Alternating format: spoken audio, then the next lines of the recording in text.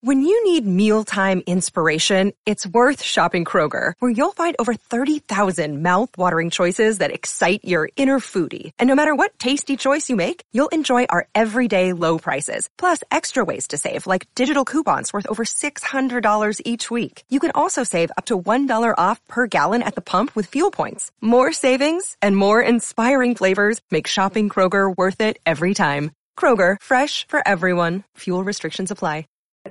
One. And we are recording Miss Alisha Poland. We just talked for about 20 minutes already, but real quick, introduce yourself, and then I'm going to have you go in and explain, because you're saying most people don't know what it is, but the reality is I also don't really know much about it, as government acquisitions and procurements. But before that, real quick, introduce yourself. Yeah, hi everybody. I'm Alisha Poland.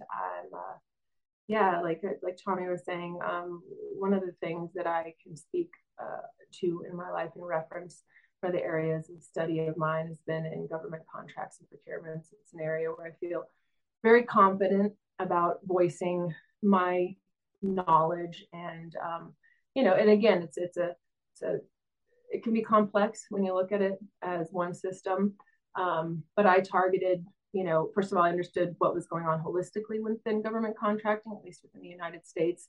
I was around quite a few subject matter experts that were more well-versed in the international affairs and operations, and that was an aspiration of mine, was to start to get to that point. A lot of my study and research with the global elite was because I was starting to put together how some of those things came. But what I've mainly focused on, and a lot of our operations were international because a big focus area was, military, working with the DoD. When I started my career, back when I was 29, I was a business development manager, and then business development director, and then, capture manager, and yada, yada, and went up to operations. But I want to point out specifically for just anybody that's tuning in here, what business development and then what capture management does and still does, did and does do within the government contracting arena. So you have all of your, these companies, you have small businesses, you have mid-sized businesses, and you have large businesses, and they're actually classified that way. Small businesses, the exact size standards I could be off on right now, because I've been studying and doing other things with modeling and, influencing recently, and owning my own business. So I had people that, recruit for me that are, so I'm a CEO of Secure Shot. So what Secure Shot does and how long we've been around is in the area of expertise that I'm referencing right now. We more so focus on recruiting subject matter experts that work for prime contractors or subcontractors that support directly the government, mainly DoD, and then with a heavy focus on the combat commands, to place subject matter experts that have TS/SCI clearances and higher into positions within the government. So through my years working as a capture manager, I realized where there was a lot of gaps in the industry as a businesswoman, and recruiting was one of them. Proposals is a tough one. Capture management is one.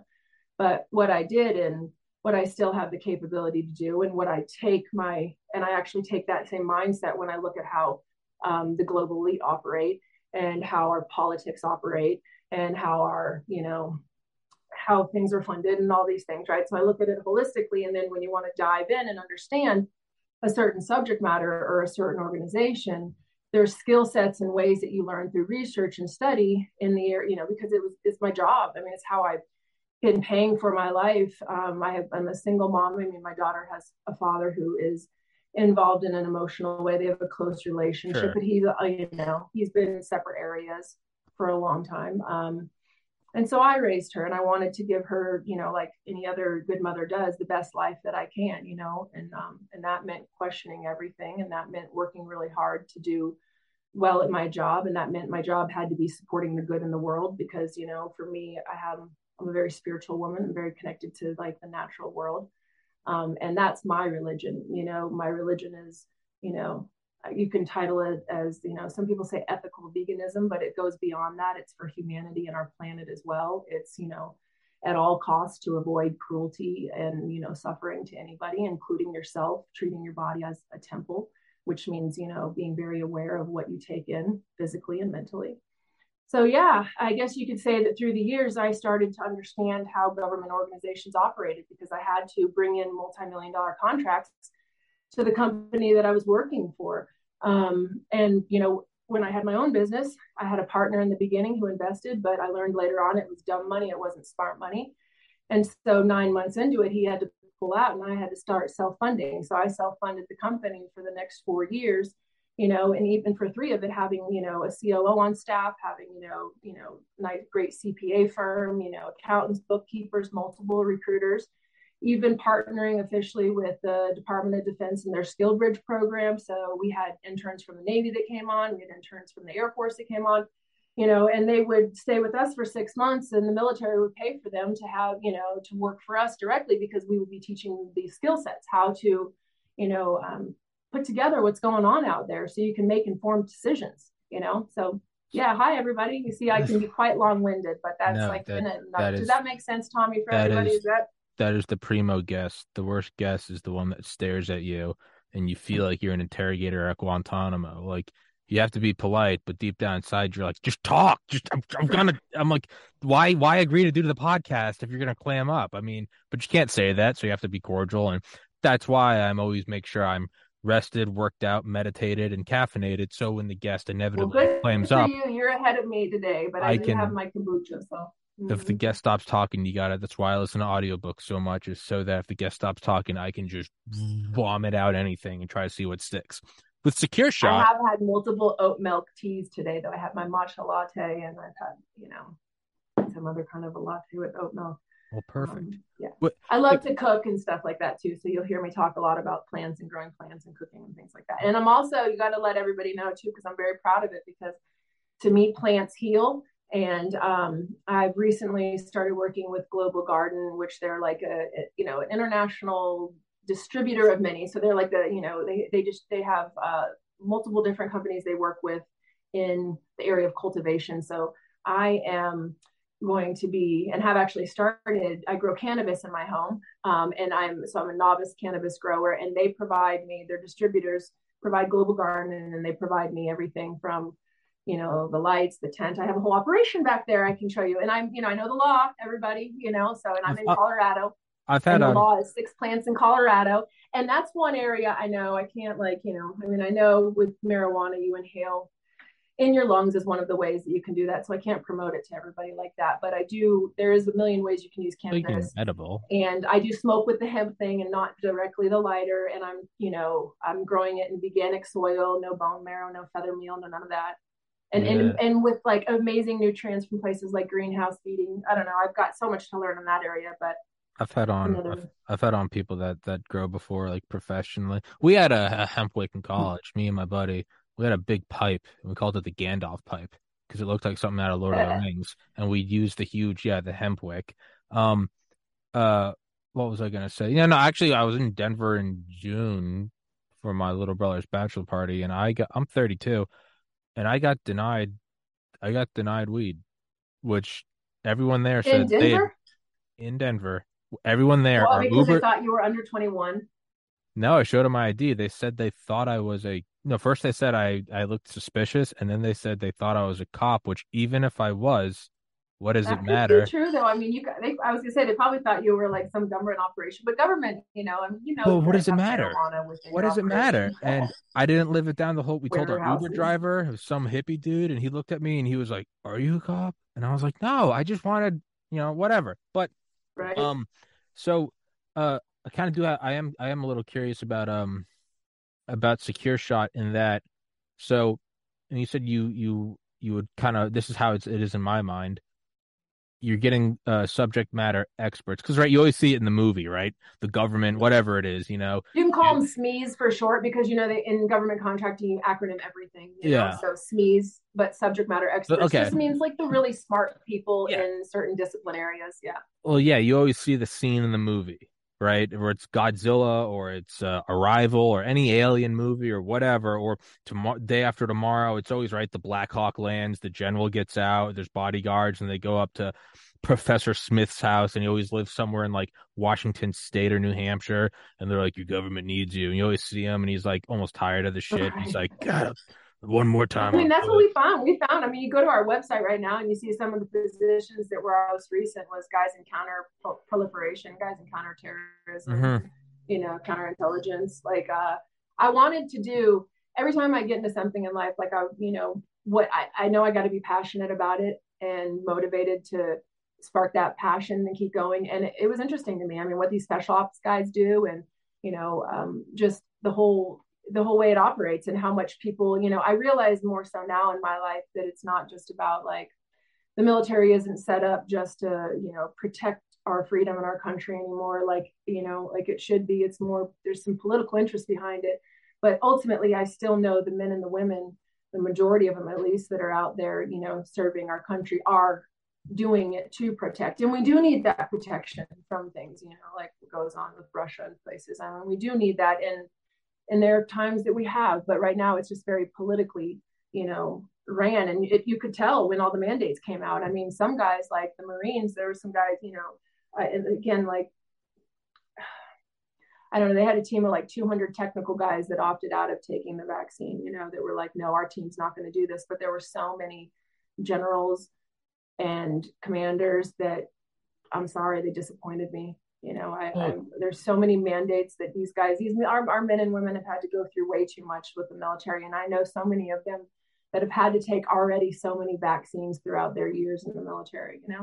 I mean, they've probably done a more effective job at crippling the military than any foreign power. I mean, you take physically I fit mean, they guys. treat them as lab rats, and they're out Yeah. there literally like, believing, that, and they are, I mean, they're doing everything they can within their knowledge in their area.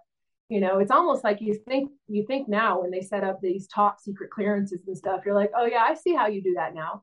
And not saying it was started wrong, because there are, again, were so many good people at CDC that left when all this stuff happened, so I'm not going to point fingers at individuals in the, uh, lower organizational areas or whatever. But when you are at director levels, or you are at PEO levels, or program executive officer, or you're a senior executive officer, and you're in Homeland Security, like my brother and I are batting heads right now. Yeah, Chad, you and I right now, because he's at Homeland Security in their Chief Information Security Office, and he backs up that misinformation bullshit.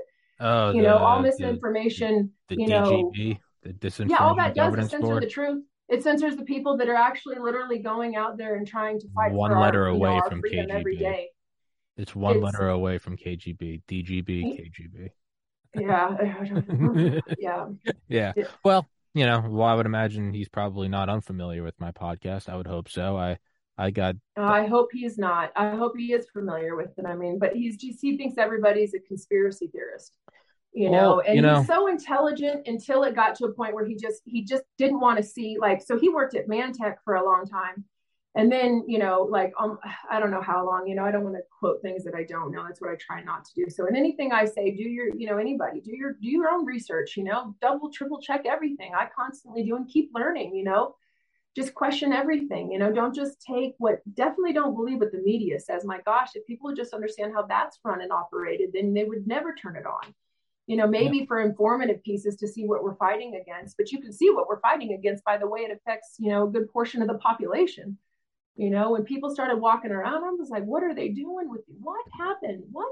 I guess. I one thing to know is I did work with, I did capture management for National Institute of Allergy and Infectious Disease, where Mr. Fauci's area of expertise is, and his non-expertise.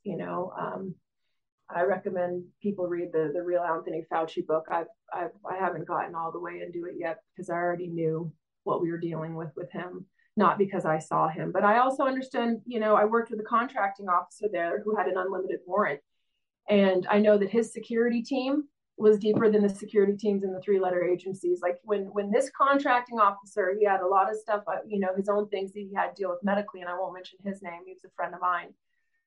But when he would go into the hospital, more often than one would want to visit a hospital for especially a type of surgery or whatever, there'd be like 6 security guards with him because they're afraid of what he would say. You know what I mean? Like, you just realize that, like, within just these little operations, how they can just make these, like, so Dr.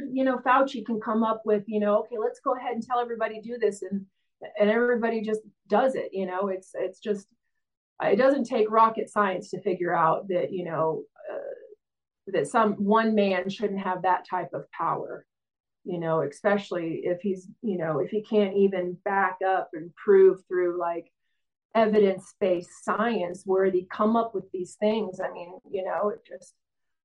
it's just really disturbing, Tommy. Sorry.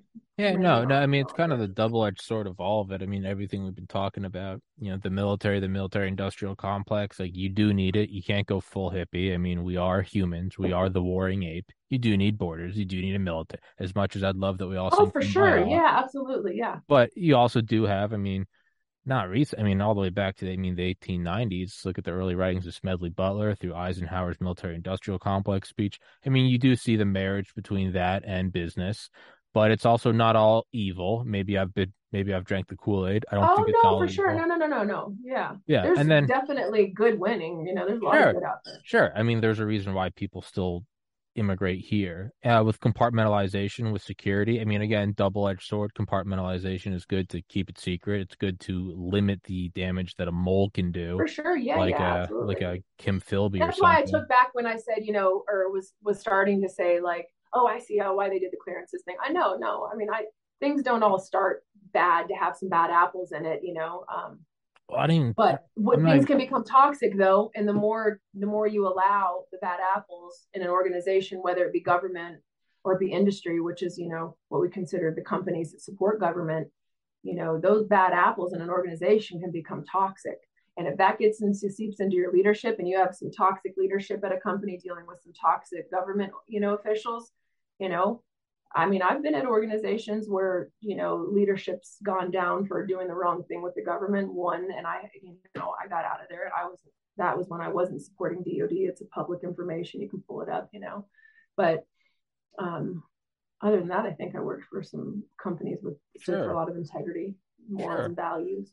I mean, that's like a thing with compartmentalization, right? Having all the guys around the doctor, or having all the guys around the guy going to the doctor's office so he doesn't say anything under anesthesia, is the compartmentalization. It keeps things from getting too bad. Oh yeah. But it just kind of gives you, what that does is not say that that's bad that he had that kind of security, but it just gives you insight into the level of information and the type of data that's being exchanged, the type of decisions that are being made.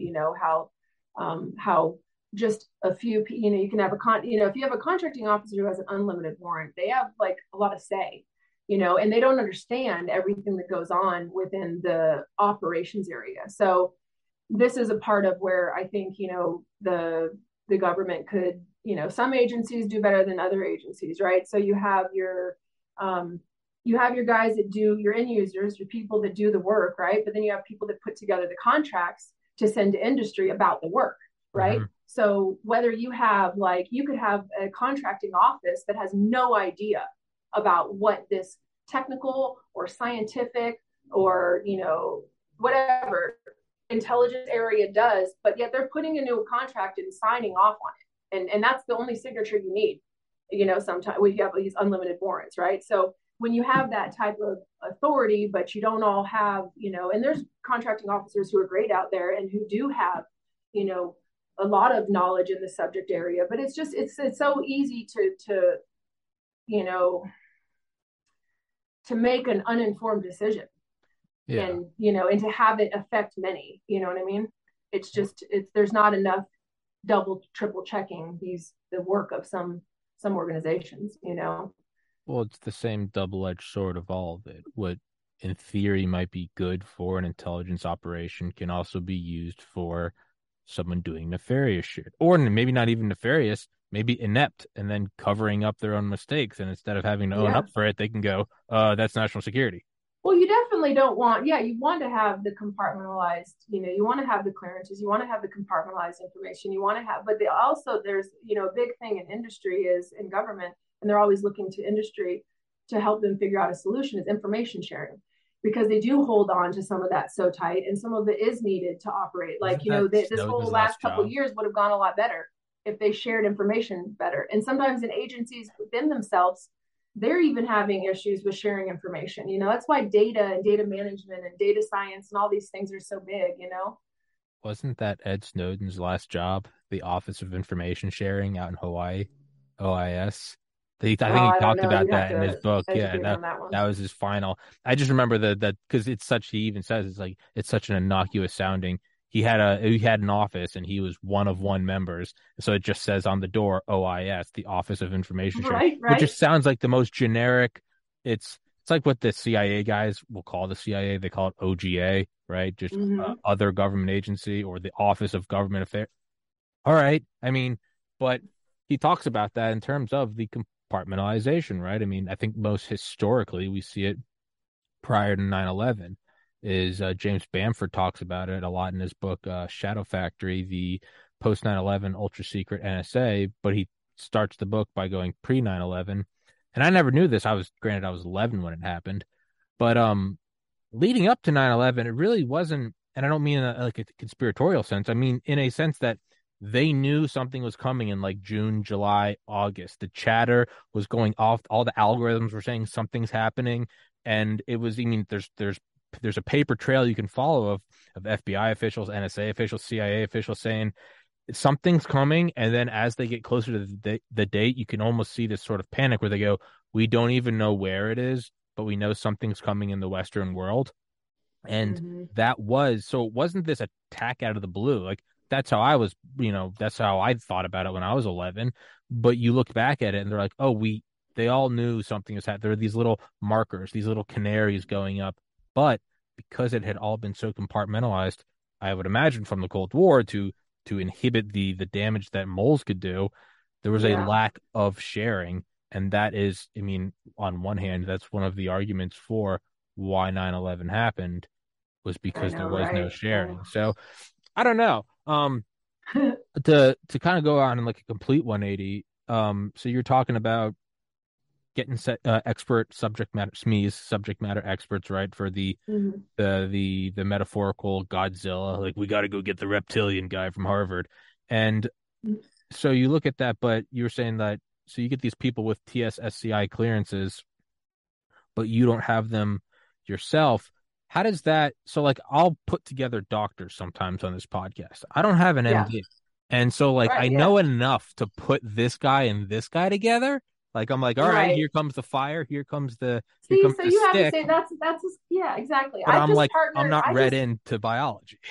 Yeah, no. You're not going to find me as some like I'm not like highly credentialed from some institution, degreed in this, that, and the other. Like That is I the went SME. out there and just figured out how to, how things worked and to the best that I can, and I keep trying. And I place myself around the smartest people I can in the room when I can. And I couldn't have done what I did if it wasn't for the subject matter experts I worked with over the years. Like when I was at Infinity, I worked with this attorney. Her name was, I mean, she wasn't a practicing attorney at the time. She was doing contracts there, but she understood how to break down a contract, how to break Mhm. down a solicitation. And she taught me. And then we had multiple different PhDs. One was, Dr. Sagan, who was the chief technology officer to the CTO at CIA and worked right with National Ground Carl Intelligence Sagan? Center. And these are the people that wrote the solutions that I would, yeah. So what I would do is when, if I'm not talking as broad about this, and this, I can geek out. You know what I mean? I can get really into the subject matter and I will become just like if I'm on set, if I'm reading, a script and diving into character and for a role or something, like I like to focus, and I like to dive into what I'm doing and give it my all. So I will become very smart in an area for the time I need and smart enough to be able to notice that I don't know these things. I do know these. I can figure out, okay, these people together, they work this out. And then the way they would explain it to me, I could validate things. And you had, quality control plans. And there's a lot of really great things that the government does have that are set up. I mean, I'm for less government for sure, but I learned a lot about how to keep things organized. You know what I mean? So I ended up building my company and all of our standard operating procedures are based upon how the government sends out their acquisitions and procurements so that my team, everybody from the interns to the recruiters. So that's what we did is we had, over the years, I mean, for the most part, I had an average of, 12, recruiters, not always all full time. And it's sometimes full time. I had my best year in 2020 and then my worst year in 2021, like 1/5 less. It finally got to my business where I thought, I was going to be a millionaire by a few by now. And my daughter reminds me, and I'm like, well, hey, I didn't know how to operate in the world where a lot of my buddies were going with the mandates and stuff, and people that I thought were, but I did through these years, I realized who I can turn to in the future, who is out there and who is, really whose company stands behind some really solid morals and values. Like I learned a lot, Yeah, no pun intended. Yeah, 2020 was definitely mask off. You got to see who everyone was.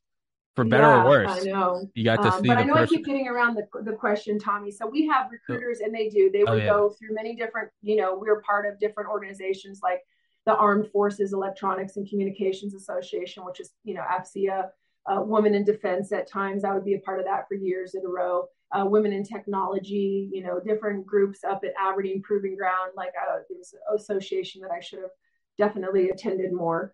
As I always had a huge respect for the military, I still do, and I want to help protect them now because I realize that while they've been protecting us, they've been getting the shit into the stick with a lot of things, you know what I mean? And it's not fair. It's not fair at all. I work with veterans that have, anyway, we'll go into that later. But so we find these people, we find these subject matter experts, and we place them with companies that are hiring us to find them. They're hiring us because they've kind of come to a point where they've exhausted their resources on it, or they don't have the resources on it. They need somebody. We find the harder to find positions. I wanted to focus on your higher scientific, type positions, your higher intellectual type positions, like different things like identity intelligence solutions and different areas within that. It's okay, Red. It's okay. I have it. Red, it's okay. Hold on. You can join. It's fine. It's okay. It's the neighbor. Okay. I'm on the podcast. This is Mr. Red. Dogs always join the podcast. Yeah, Red, calm down. And then we place them working with our partner organization. So, and then recently, the thing I worked with a team on. I didn't lead capture, but I worked some capture aspects for a Special Operations Command contract for their Joint Special Operations University. And so we would find people in the academic area, but then we would find people in the sensitive activities area, which would mean any different level of guy that worked with, was a SEAL or a just really cool. You could, the sensitive activities can mean a bunch of different things in like the intelligence world or the Department of Defense. But I would work on that, understanding what the incumbent was doing in the space, understanding what the organization was doing, and then helping the company I'm with and our teaming partners come up with a solution to go in and provide a better service, ultimately. But so then and then once they win those kind of contracts, then we find those subject matter experts that do the work. So that's what our guys would be skill set. Our team of recruiters would be smarter than I am on the skill set areas, because every single day they would go to work 8+ hours a day, 5 days a week, finding these guys, interviewing these guys. And I'm having, dealing with the financial things and the, all the other million things that come with owning a business. I would imagine this might just be my own chronically anxious mind, but I feel like there'd probably be like some level of not quite paranoia, that's an extreme word, but like there's also ego involved to think anyone cares enough. But like, I've interviewed enough people still in the CIA or Navy or nuclear weapons or whatever, and I would imagine all good people. I haven't done a podcast I haven't enjoyed, and but then I always think like I wouldn't actually have any idea if I like had not a handler, but I would have no idea if I actually. I mean, Joe Rogan, Lex Friedman, and again, it takes a lot of ego to say my name with them. They've got 1,000, 10,000 times more followers than I do. But hey, you gotta just know you're in the same. Whether I said to one entrepreneur once, I'm like, well, I'm not at your level. He was like, Alisha, you have the mindset, and they respect that. Whether you're at a different point in your, evolution of it or whatever. But, the mindset's there. You got the same mindset. Don't get me wrong. I'll very quickly remind people that I interviewed Dr. Malone and Dr. McCullough multiple times. I know that already, right? Multiple there months. Huge credibility. Well, I had him on before Rogan ever did. I actually got banned before Rogan ever did, and I'm kind of upset that the White House never slandered me, because that would have got me a lot of subscribers. But it did. I was gonna say. They went to him. Everyone's like, Rogan's really pushing the needle. I'm like, hi, what? This is December. I'm like, I had them on 6 months ago. Yeah, right. What am I, chopped liver? Malone went on Rogan, and they're like, so you got banned from Twitter yesterday. I'm like, mention the tweet that got you banned. It's because I texted him an episode he did with me a week prior. He tweeted my episode, and he got banned. And I'm like, mention what got you banned. But I know, right?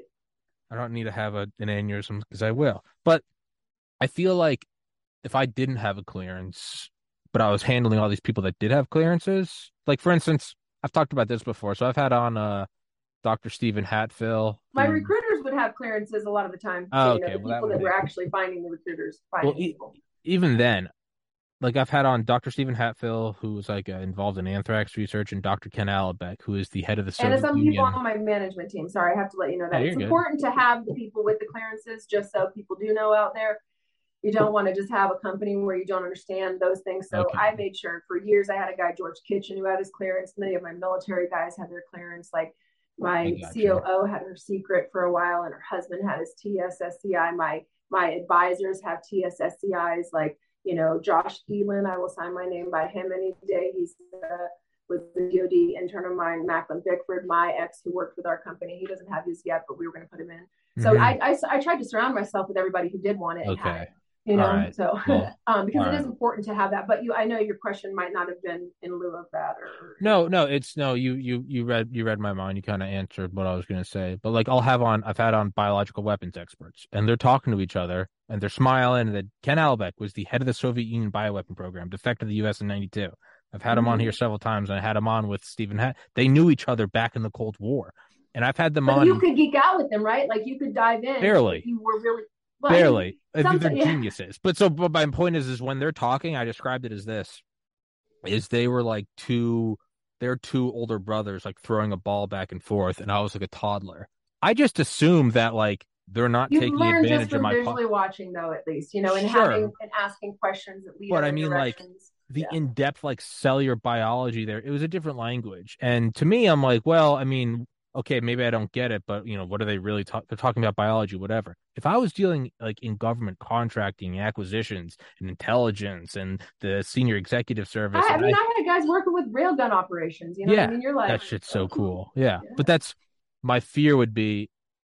I mean, okay, you had employees, so that kind of offset my question. My fear would be if I wasn't cleared in, I would never quite know if I was having the wolf. And that's exactly why that's just perfect. That's such a good point, Tommy. And that's exactly why my hesitation to do anything with the company in the last year that was like, that I couldn't figure out. Because see, a lot of time you have to have your clearance, but you're not necessarily going to use it. You know what I mean? So like, you'll have like contracts come out and say, okay, we want people that have their top secret clearance, but here's everything they're going to be doing. And then maybe we'll be calling them in for this or that or whatever. I mean, it's like, it's not always like most of those like highly, highly cleared stuff.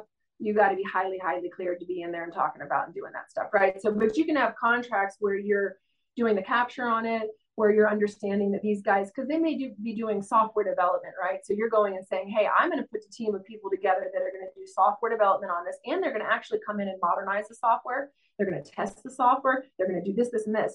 But what you don't know is the data that they're inputting into the software or whatever, right? So there's always these areas where you're like, and then those people that are doing that software, they then have to sign these NDAs, which, once you get to know a little bit more, like for me in the government contracting, the NDAs were just a little bit more than a handshake. I mean, it was like a non-disclosure agreement. It didn't really hold up in a courtroom. It's like, yeah, it sounds kind of cool. But once you get into the real contracts and what they hold people accountable to, and when you're working with the government, how you have to do things, if in most organizations, again, every government organization is run a little different, but there are still, like consistent enough rules across the board for how these acquisitions and procurements have to go by, because there are, laws and regulations and things that kind of, are overarching. And there's contract vehicles called GWACs, which is government-wide acquisition contracts that you can get awarded that can give you the opportunity to have work at 20 plus different agencies, if that's what that. So I don't know where I was going exactly with that, but I think we were talking about the clearances and where you can have people that have to have it, but the work that they're doing, you may never get to your development of the software and your testing and all this may never hit the point where any classified information is a part of that. You know what I mean? It just really depends on each opportunity. But it was frustrating to some of my partners. I know that there were some guys that sold their company for hundreds of $1 million. One company specifically, I worked with them. We worked with Black Horse Solutions, and it's all public information. They sold for $203 million, and I am, friends still with Timothy Newberry. I have Mike Cushman and I were friends for years. Timothy Newberry was the founder, and he's now our venture capitalist. And he actually reached out to me when I posted something on LinkedIn about being a freedom fighter, So it was like that type of connection came back in, was like, hey, but their firm, when we started out, we did their recruiting and built up their whole recruiting arm there, working alongside one of their directors in HR. And then she eventually brought someone in to help. But our team would find all of their subject matter experts with top secret SCI clearances that worked for, the different agencies they supported, mainly doing cybersecurity, both offensive and defensive.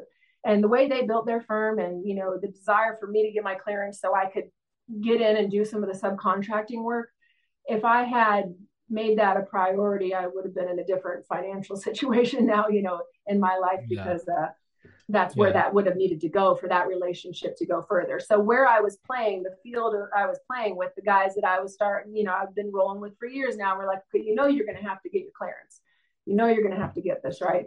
And it would be a bummer because there would be conversations where I'd be a part of, and then there'd be sometimes where I'd have to step out of the room for this last little piece of it, and that's where I'm like, nowadays, I'm like, I can't, for the chance that I could be supporting something I don't believe in, or that's not right, and not know what everybody on my team is placing people to do. I mean, where I found my peace was we really made sure as best as we could that we got to know the people that we placed. We weren't just a staffing firm. We weren't just finding people to put in seats. And that's why we were able to work off word of mouth all these years, So most of the contracts that I had were with people that knew me through the years and trusted me, So when we interviewed these people, you're trying to get to the bottom of who the person is. So, you're putting somebody that's trustworthy on the role, and you're trusting in them. So but again, it's kind of like I went to the Yeah. University of Georgia, and granted, I think I only ever went to one football game because I was studying. But one of my best friends, one of my roommates, known him since middle school, spoke like perfect Spanish, and I don't speak Spanish. I took German, and I don't speak German. I'm terrible at it. And I remember like there were times where we would like just bum a ride from like, I don't know, you'd see some like day laborers or something. It's in Georgia, so that's just a kind of a norm. And they'd say something to each other, and then like my friend would be like the interpreter. He'd be like, "Oh, they're just saying $10, they'll drive us to the stadium." Cool. Well, my interpreter is also like one of my best friends. So it's like, although I don't understand what the two day laborers are saying to each other, I do trust my friend that he's not going to screw me over.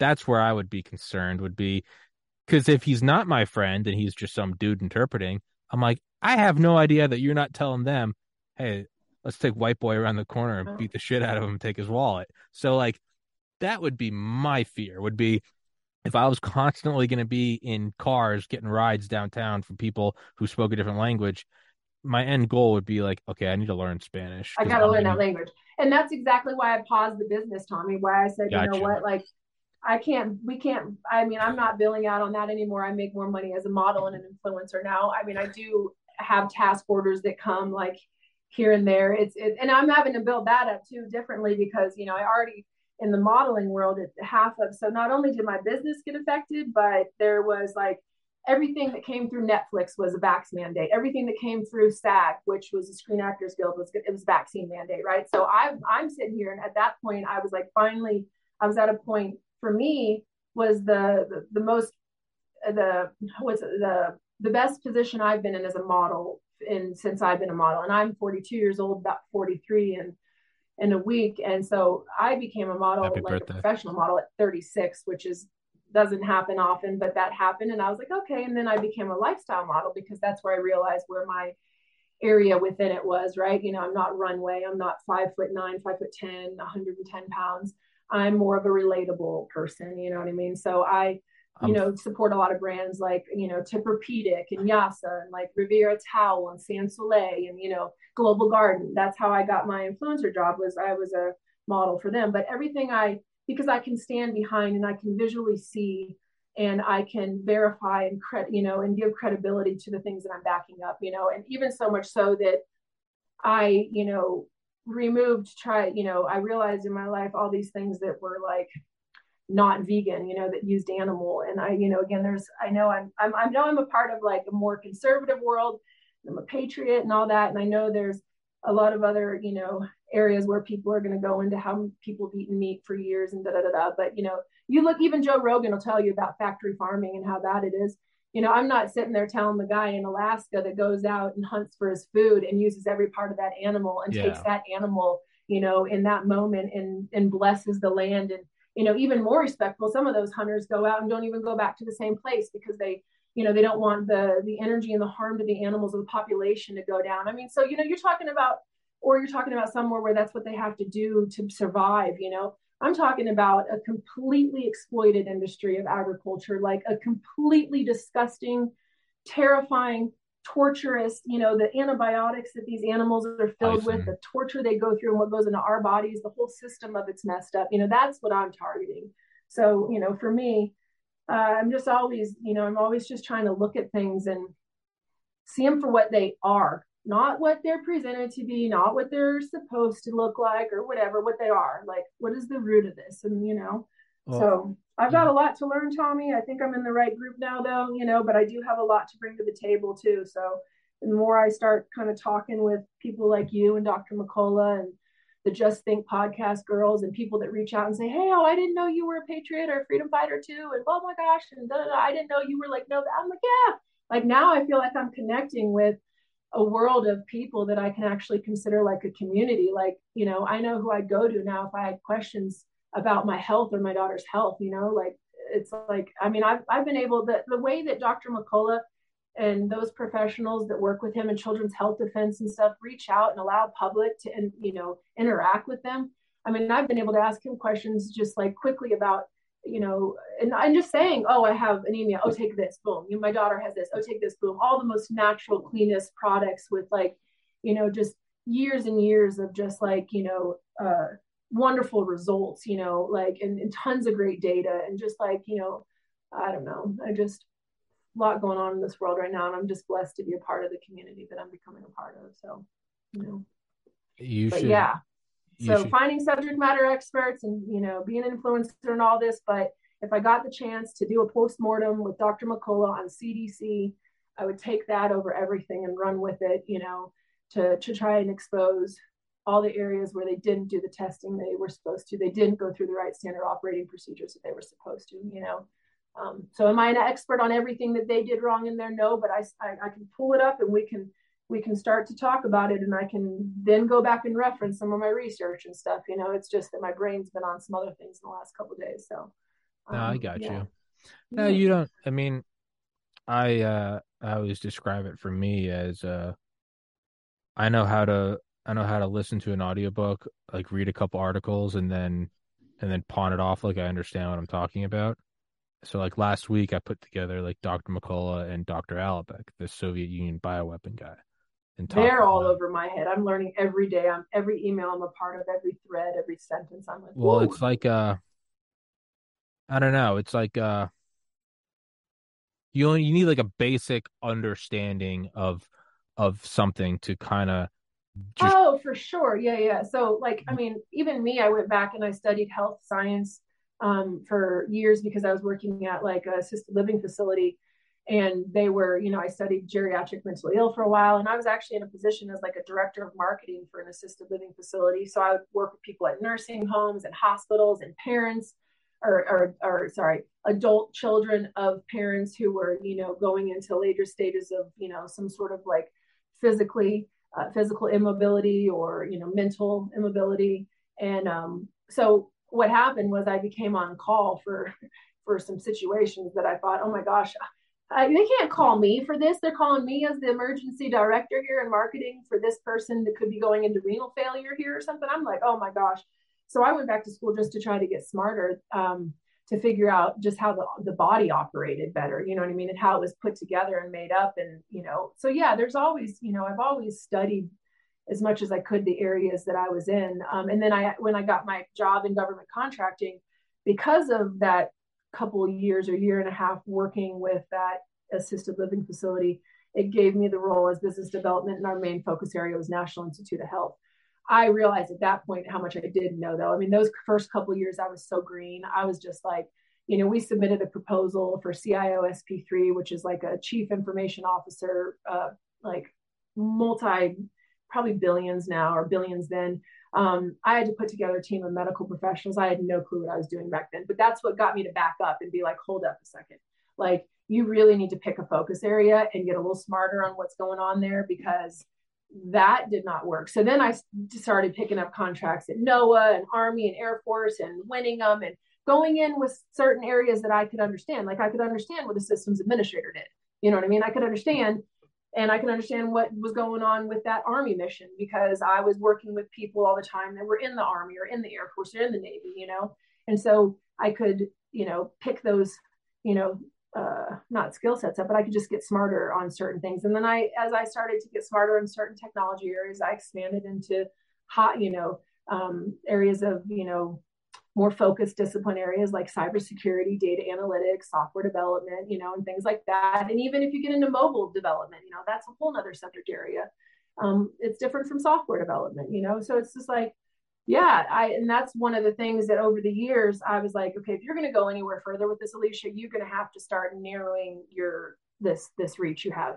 And what frustrated me with some of the firms I worked for was they tried to do everything, and they tried to work for every agency. So when I was like midpoint, or maybe no, still kind of junior to midpoint in my career as a business development person, trying to become more of a capture manager, because I saw the need in myself and in organizations to go in and have a niche capability area. So because that's who was winning, that's who was doing well, is they weren't trying to say they did, acquisition services and cyber services, and they were also like facilities guys and construction guys and like geospatial guys. I mean, you just diluting, it's hard to keep that subject matter, up to par and up with the emerging technologies and trends in that area, and to speak to the subject matter experts if you're not really focused. So that's why I said, okay, intelligence, so how the government breaks up in, the civilian space, the DoD space, and then the intelligence space. I said, okay, we're not doing civilian business, and we're not doing intelligence. We'll do intelligence as it relates to the DoD projects or programs we're working with. Because right there, we're already, we're not going to be, what even happens at DHS, the way that they operate compared to the way DoD operates. I mean, we would get on the phone. You could ask some of my recruiters, sometimes you would call a guy who's DoD for a DHS position. Oh no, you know what I mean? Completely different mindsets, most of the time. So, and you didn't want to start calling, you didn't want too many of those calls, because then your reputation's like that, you become one of those staffing agencies. So again, within the DoD, what were we going to do really within the DoD? We had to focus our area even more. So I said, we're going to start working more and more with the combatant commands. We do a lot of stuff comes out of Florida. A lot of stuff comes out of Fayetteville. I've been up and down the East Coast for the last 20 years. We'll just kind of focus on that area as our primary area, at least geographically speaking. We've got the focus of the DoD now down to more of your combatant commands. We are going to recruit for people in intelligence and science and technology in those spaces there. And that was, as focused as we really were able to get at that point. And as we were starting to become positioned to be more of like subcontractors, we were going to even have to focus more, because then you really got to start writing to it. You really got to start operating that way. You're not just now finding somebody that does that. You're signing off that your company does that now. And that was the next step we were in. If I keep going, the company's in good standing. We could win a contract tomorrow with the government. We've got everything we need in place, certified wise, paid up, good standing with IRS type stuff, that we could do it. I'd have to pull up some resources again, though, because I've diluted myself there a little bit with the technology and the team. Have you ever read The Generals Have No Clothes by Will Arkin? I think it came out No, last but I need year. to start reading more. I mean, I've been reading a ton By about medical stuff in the last by couple of years. But by reading, I mean I don't think I've read a book since college. I listen to audiobooks when I go to the gym. So again, right. sounds smarter. No, I just added that on instead of I've been music. reading a lot in the last couple of It's years, but that's because of medical stuff. I've had to study yeah. more. The Generals Have No Clothes is kind of about the sprawling the mission statement and then actual infrastructure and acquisition of the I don't think you can even call it the military industrial complex anymore because it's so wild and it's software this and which we need chefs for the mercenaries that we have in Yemen and it's and we got to use this. We're using radars to work with DEA to work with ICE because we're looking over this area because Mexican Yeah, right. cartels or but I mean if you're kind of doing that and constant, like you said, there's different mindsets between like DHS and DOD. It's, and this is all just from like a business standpoint. And it could different language too. When you're writing your solicitations, like if you're speaking like DoD language, DHS is you're They gonna. I don't mean, care. you don't understand how they're operating. Yeah. Yeah. I would imagine that like just in terms of like the way contracts go and from my limited knowledge of the Pentagon and the DoD in terms of the the the combination of fear and new frontiers often leads to the biggest opening of the purse strings, be it, the missile systems, in the 50s or hydrogen bombs, late 40s, 50s, to rocket technology, to the early spy satellites, Corona, Keyhole, Hexagon. Oh yeah, so much cool stuff goes on for sure. I'm just clearly probably, I mean, maybe this is why I do this and not business, but I mean, like, just from a business standpoint, I feel like you would want to go into something like Space Force or something because it's the newest and I it's the know. least Well, known. I feel like the yeah, cash is probably flying out of the money bags. but they've got so many the people that are. I guess We were starting to recruit for stuff, for space command, and we actually, when I was in California, I think it was like Vandenberg, maybe. See, I just get rusty sometimes. We did a lot of Vandenberg Air sport Force Base. out at Edwards Air Force Base in California for a while, but I did not get ton into the Space Command. I wanted to. I mean, like the Army's Future Command, all these commands were coming out, and I was like, all right, well, we're finding people for them. But again, in order for me to do well in that industry and fight through last year, I really have to be passionate about how I'm going to develop it going forward. I mean, the mission can still be and will still be to support the warfighter, to Mm-hmm. do our best to provide them with the correct technology and intelligence to be able to keep them as safe as we can in times of war and peace and to keep us informed and protected and all that. But like I like you said, I'd have to go back in and get my clearance. I'd be writing a different business plan, reaching out to my venture capitalist buddy who said, hey, when you're ready, what do you want to do? You just got to know what's your reason. Yeah. And so it's like, if I go back in it now, like the reason what drove me the last 5 years was to be able to put good people in these positions within the government, to be able to be a part of finding the do-gooders out there in life, you know what I mean? And to Mm-hmm. be able to support our warfighter. But now I just need to I need to figure out more about how to do that with like the political interest part.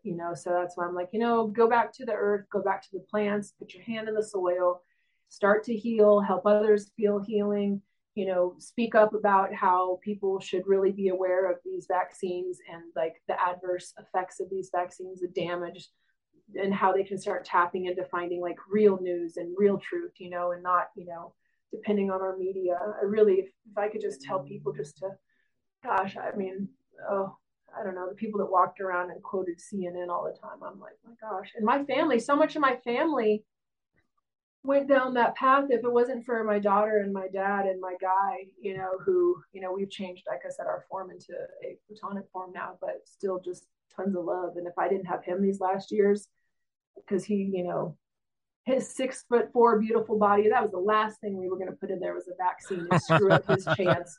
I mean, he's a lot younger than me. He's 25 and he is a good man. And, you got to preserve men with bodies and minds like that. You cannot, like, the destruction that's doing to these men, and like, whoosh, and women. I mean, everybody and the children and the, oh gosh. And what's being withheld from the public of what's happening. I mean, that's what's got me to where I'm like, the fact that they took it so far, that it went so far, the global elite said, okay, no, we're gonna, all 300 of our top healthcare institutions are directed by the WHO. I mean, you look up what happens at the World Economic Forum and who these guys are, the Gates, the Rockefellers, you start listing them. You're like, you look at what they're funding, you understand, oh, they just funded that institution. That's why that institution has that mandate. You know what I mean? You see the standard operating procedures that go to these hospitals. And my cousin, her husband, was one of the deaths from remdesivir. You know what I mean? And he was military, and he had his top secret SCI. He was retiring. He had waited so long to retire. He was an intern with my company for a little bit before that, as in the DoD skilled bridge program. It was just like, but unfortunately, while I was an intern at that point, like, we didn't see eye to eye on the level of work that we wanted to have done. So like family stuff started happening, and I wasn't talking to them as much. And when he got admitted to the hospital, I had, 2 days before he passed away, I was like, Kelly, did they, what's happening to his body? And as she was telling me, it was just like, it was exactly what was happening to the patients that were given remdesivir. And, nobody at that point, like the family didn't know, they didn't know what had happened to all those patients that had been given remdesivir with Ebola. And that was the only real long study that had happened. It was just like, I was like, and the family still, my family down there still does not completely, she's starting to get it. She's starting to see and know, because I've sent her stuff on the class action suits that are happening and stuff. But they all got so scared that they all went and got vaccines, because they thought that, they were going to be hospitalized if they didn't or whatever. And they were high risk or whatever. And they talked my dad into it, which could completely just like got me inside. So, because my dad didn't even do flu vaccines, my dad is like very much taught me all the years, about building my immune system, you know what I mean? And like, he feeds his body with, my dad, still does eat meat, and he eats, maybe just on weekends and just a little bit. And I've gotten him to where he goes to at least like the local butcher, and he's not just getting it anywhere.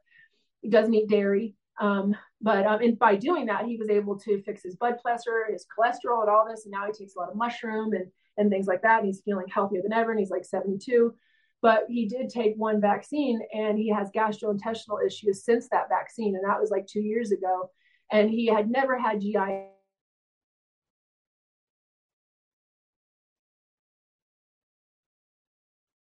connect, because he was like, well, I got it 2 months ago.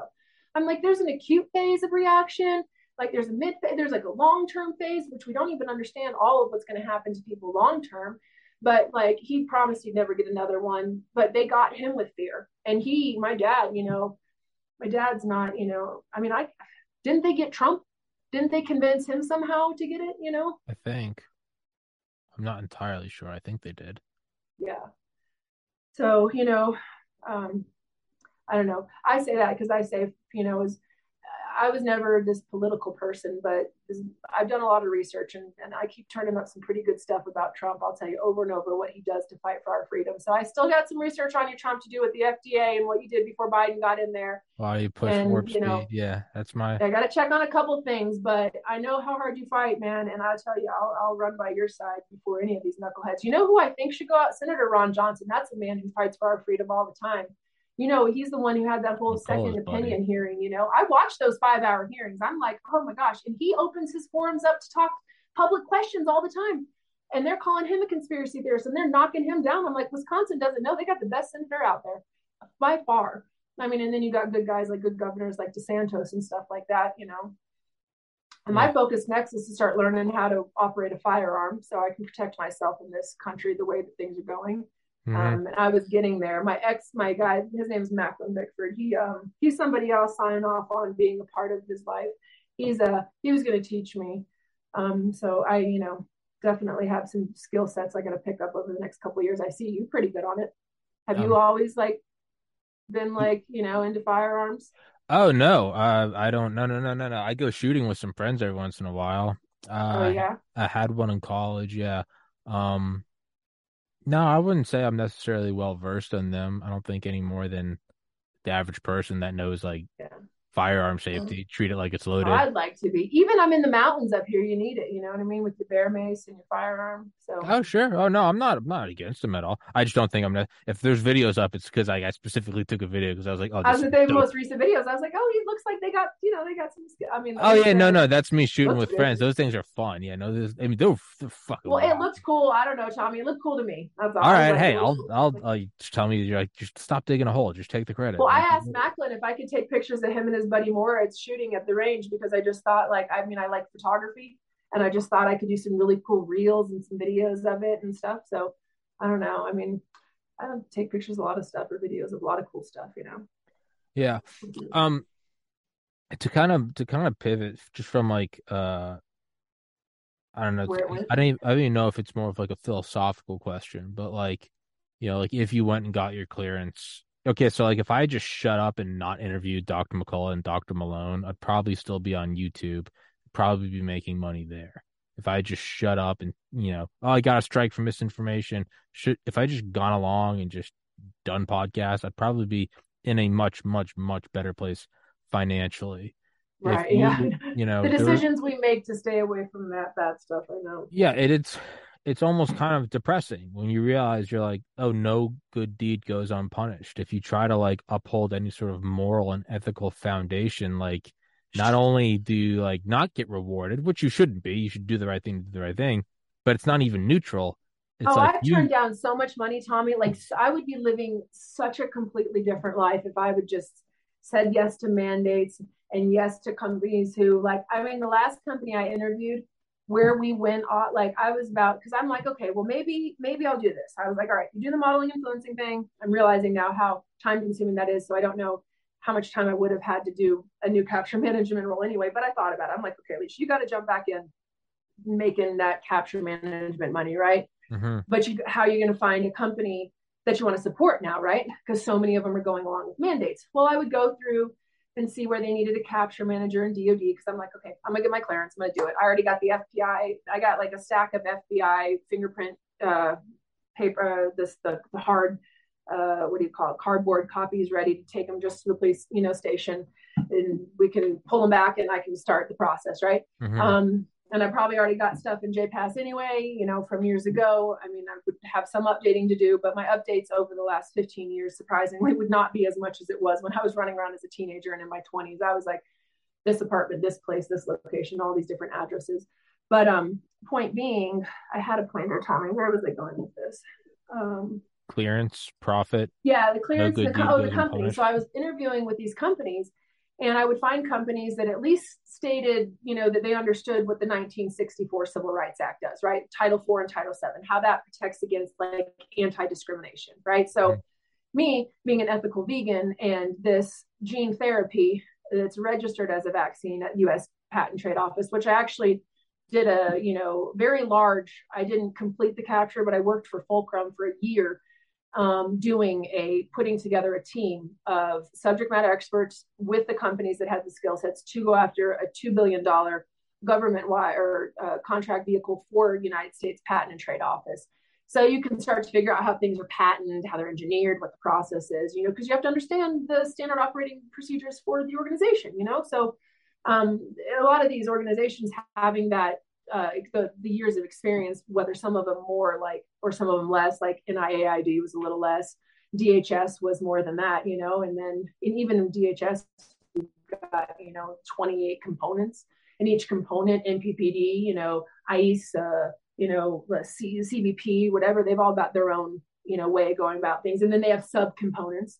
But for me, the last interviews, I got to a point where, yes, I found companies that didn't require you get the vaccine mandate, but they still supported governments. They still had contracts where the government said, oh, your contract now is going to have these mandates. So what they did do is they would say to the people, at least, like, okay, well, we are not saying that you have to get a vaccine, but this contract, if you choose to work on it, says you have to. So for me, it was like some companies, that was like almost the best that I could find. It was like very few companies that said, no, we are not supporting it at all in any capacity like I did. I am not doing that at all, right? But what I did start to try to, I had a little bit of an understanding for some of them in their positions. You think you have these organizations, they were mostly like mid-sized firms. I mean, some of them, one company actually was smaller. They had like 32 people there in Florida. The other one had about 400 or 500 people, and they were healthcare. So they're like, okay, Alisha, well, how do you feel about going after CMS, which is like Center for Medicaid, I think, something, right? Never really focused on that. So that's why the acronym's a little, but it's under NIH, the HHS umbrella thing. And I would be able to figure it out, give me enough time to study up on it the first few months and get smart on it. But they couldn't. I was like, well, what I don't want to sign off on, like before you make an offer, I just want to make sure. This was finally at like the third interview with the chief growth officer, gone through everybody else. I knew it was heading to that point, but this individual didn't know how to hold his ground with that. He didn't, he just kind of removed his hands from that. I thought, well, he's right there in leadership. Like he's your CGO, you got your COO, your CEO, they're right there. And I'm saying I can't bring in what I don't want to do. What I won't do is go after contracts with an agency that's requiring mandates, and he's like, so we ended up at that point where I don't know if I ended up talking myself out of an opportunity that could have ended up, maybe they were trying to figure out how to get out of it. Like they didn't like that there's contracts were there. And they were like, well, you could do you'd be doing the technology stuff. We're not placing doctors and nurses. So, it's more likely that we'll be able to find the contracts that don't require it. But it wasn't, I don't think it was, I don't think he understood how passionate I was about making sure that I did not, that we didn't. And I feel like because they still had so many contracts in their company that had those mandates, it was going to take a while for them to get out of that mess. Now, I don't know. I know the mandates are, we've got so many people fighting for our freedom out there, that I know they're starting to pull them back more and more. But there's a job where your base salary is hundreds of thousands and your commissions could be God knows what, because you're, going after, multi-million. At this point, they want me going after hundreds of $1 million captures, you know what I mean? And so but that means you have to go in, I have to be able to sign off 150% of what I'm going to build. I don't want to, I almost kind of kept saying, well, is this a conservative leadership? He's like, well, I wouldn't recommend to anybody what I don't do. So I knew the leadership itself had made it clear. They understood my rights and everyone's rights. They understood what medical freedom meant. They understood what the law, because the thing is, the company is the only one that's going to be held liable. Like I, as a business owner, if I was to hire people and say, you have to go on this mandate, the pharmaceutical company isn't going to do anything. The government's not going to help you out if you have injuries or death happens. Life insurance companies now go overseas and pull stuff up. A lot of those are, what country is happening? Like, I don't know, like a Danish country somewhere. And Netherlands. I just don't want people to peg me for being ignorant in a subject area if I'm speaking of a country and I say something wrong. But there are, areas where people are dying from the vaccine and they're able to tell, obviously, it's from the vaccine. And the life insurance company is recognizing it as a suicide because, people should know how bad, you've heard those studies, right? Yeah. So, I mean, and I just figure however those policies are going to be handled here in America or internationally or whatever. I mean, it's just, I don't know how that's going to work, but I do know that the employer has the liability if something happens, if you're asking people to mandate. And I also know that that's a poor business decision outside of an unethical, completely just wrong to tell somebody to, inject something up their body and classify it as some life-saving vaccine. You know what I mean? Like, you're either going to go this way or you're going to take this, like that's your option. No, are you kidding me? There was so many things you could do. First of all, I never ran around and got scared of any kind of sickness because I feed myself with plants and herbs that heal me. I don't have the antibiotics and all that stuff from meat and dairy in my body. So I was, if I got COVID over the last couple of years, I never took a test to figure, well, I did for a commercial. One time they made me take 2. And that's when I was like, I'm not sticking this thing up because the swabs even have potent stuff on it. I did one COVID test and I was like, that's it, right? I'm like, no more. I'm done. And I hated that my daughter had to take it as many times as she did. I was like, this is such BS. These PCR tests, the guy passes away. Like, these PCR tests were never even, this stuff is such a mess from the beginning, Tommy. I was like, oh, even if you don't have it all figured out, if you couldn't tell something was wrong, you were really in a very, I don't know, some people call it self-absorbed world, or maybe willfully ignorant. I don't know what it was, blinded, a victim, maybe not a victim, maybe you choose to be this way. I don't know, but wake up, America, wake up, everybody, because they are lying to you. You know what I mean? Like, Yeah, and when I laugh, I've had people comment like you laugh at the most like serious topics. I'm laughing because sometimes you can't help but laugh because it's you're a just whole like, it seems yeah, so like, rotten all the way through. You're like, I mean, I know, right? yeah, You like don't I even mean, have to understand how at all. You just like, you can't, yeah, it's can't like help but there look is at it and good go, and what? there is bad. And there is like no gray area with what's happening right now, Tommy. It is Yeah. your, there's some people who not as who are not as informed, and I'm, hopefully we could us by speaking out help those people become more informed. But they so quickly want to, deem you as uncredible. So I have to make sure that I, continue to, just speak very eloquently and articulate as much as I can about, how serious it is, but then how how much I wish I could help people direct them into, just go to the root of it. Like, look at everything that's out there, all your big brands, all your big institutions, all your big financial, banking, organizations, all this stuff. You just start figuring out, look at your World Health Organizations, start looking at those people, start watching what happens and start watching who gets pulled up to Congress and what happens. I mean, that's what we need to start elevating things there more. Um, I got to learn a lot more about I that got piece. another question, but first, I really need to use the restroom. Can you tell everybody? Can you just take over for a minute? Can you tell everybody where to find you online, social media, your Oh websites, or yeah, yeah, whatever? yeah, for sure. Yeah. Well, so obviously Instagram is a platform that I'm using, but I'm censored on. So I would say if you want to kind of uh, get me here and there as a novice cannabis influencer model, just ultimately speaking out about health and healing with plants and freedom fighter type things, being a patriot, then it's Alisha. So my handle is ALISHA, and then my middle initial A, and then Poland. That's POLAND, like the country. You can also, email me at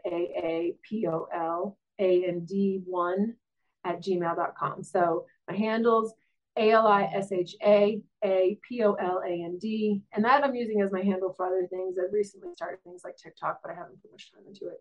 And again, my email is AAPOLAND1 @gmail.com. I have a LinkedIn too, but I need to start figuring out where to talk to everybody. That's what the podcast is for.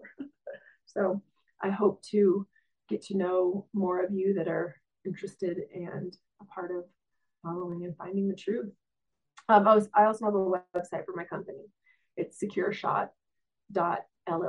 Yes, it's not a .com, so that's SECURESHOT.LLC. And you can just pull it up online too. Alisha Pullum. I have an IMDb. I have some fun things there that I did over the years. And I also have some agencies that I have a portfolio if you're interested in hiring me for remodeling work. I'm with Wilhelmina Denver. You just go to Wilhelmina Denver on Google and then just Alisha Poland. You can just go to Google and go Alisha Poland at Wilhelmina Denver. And I'm also with Reinhardt Agency, and I've been with them the longest. Jenna's my agent over there, and she's in Philadelphia, Pennsylvania. So you can just go to Reinhardt Models and Talent, Alisha Poland, find me there. I also link to those pages from my Instagram, and I have a Telegram now. I don't know how to use it, but I have it. And yeah, reach out to me if you have any questions or if you want to challenge me on anything or discuss anything. I was just telling them, Tommy, how I'm also open to like challenges. And I love how you brought up quite a few times, hey, but what about this? Because like that's how I respect that way of thought. Like, well, what if, I mean, if you have these clearance, if you don't have the clearance and you have people that are, how can you fully sign off? And, those type of questions. So I appreciate that That's the type of dialogue. yeah. Because I'm always trying to get smarter too. And I'm like, oh gosh, I got to think about that now. I got to think about this, Well, I don't really see any value to a conversation if you're not constantly either like you and I, although I'd say you and I probably agree on 99% of shit. If that's the case, I then have to artificially take like a devil's advocate stance and at least do the exercise of challenging you because if we're not, what what's the point of the podcast? If we're both sitting around right? going, I like the color blue. Me too. Blue's the best. It is the best. That doesn't need to be a podcast. That can be a text. Unless it's like, all right, you're doing this, but what if why? Then you start to get some like friction and then you start to kind of like, get some energy going, and then that's how you Yeah, blossom a conversation. But if everyone's just sitting there exactly. agreeing with each other, I agree. So do I. Right. The No, end. no, no. Keep challenging me. Yeah, what's Keep the point of bringing, and then stuff to to the the person table. watching, some people are like, I didn't like this guest. I don't agree with them. Why would you watch a guest that you agree with?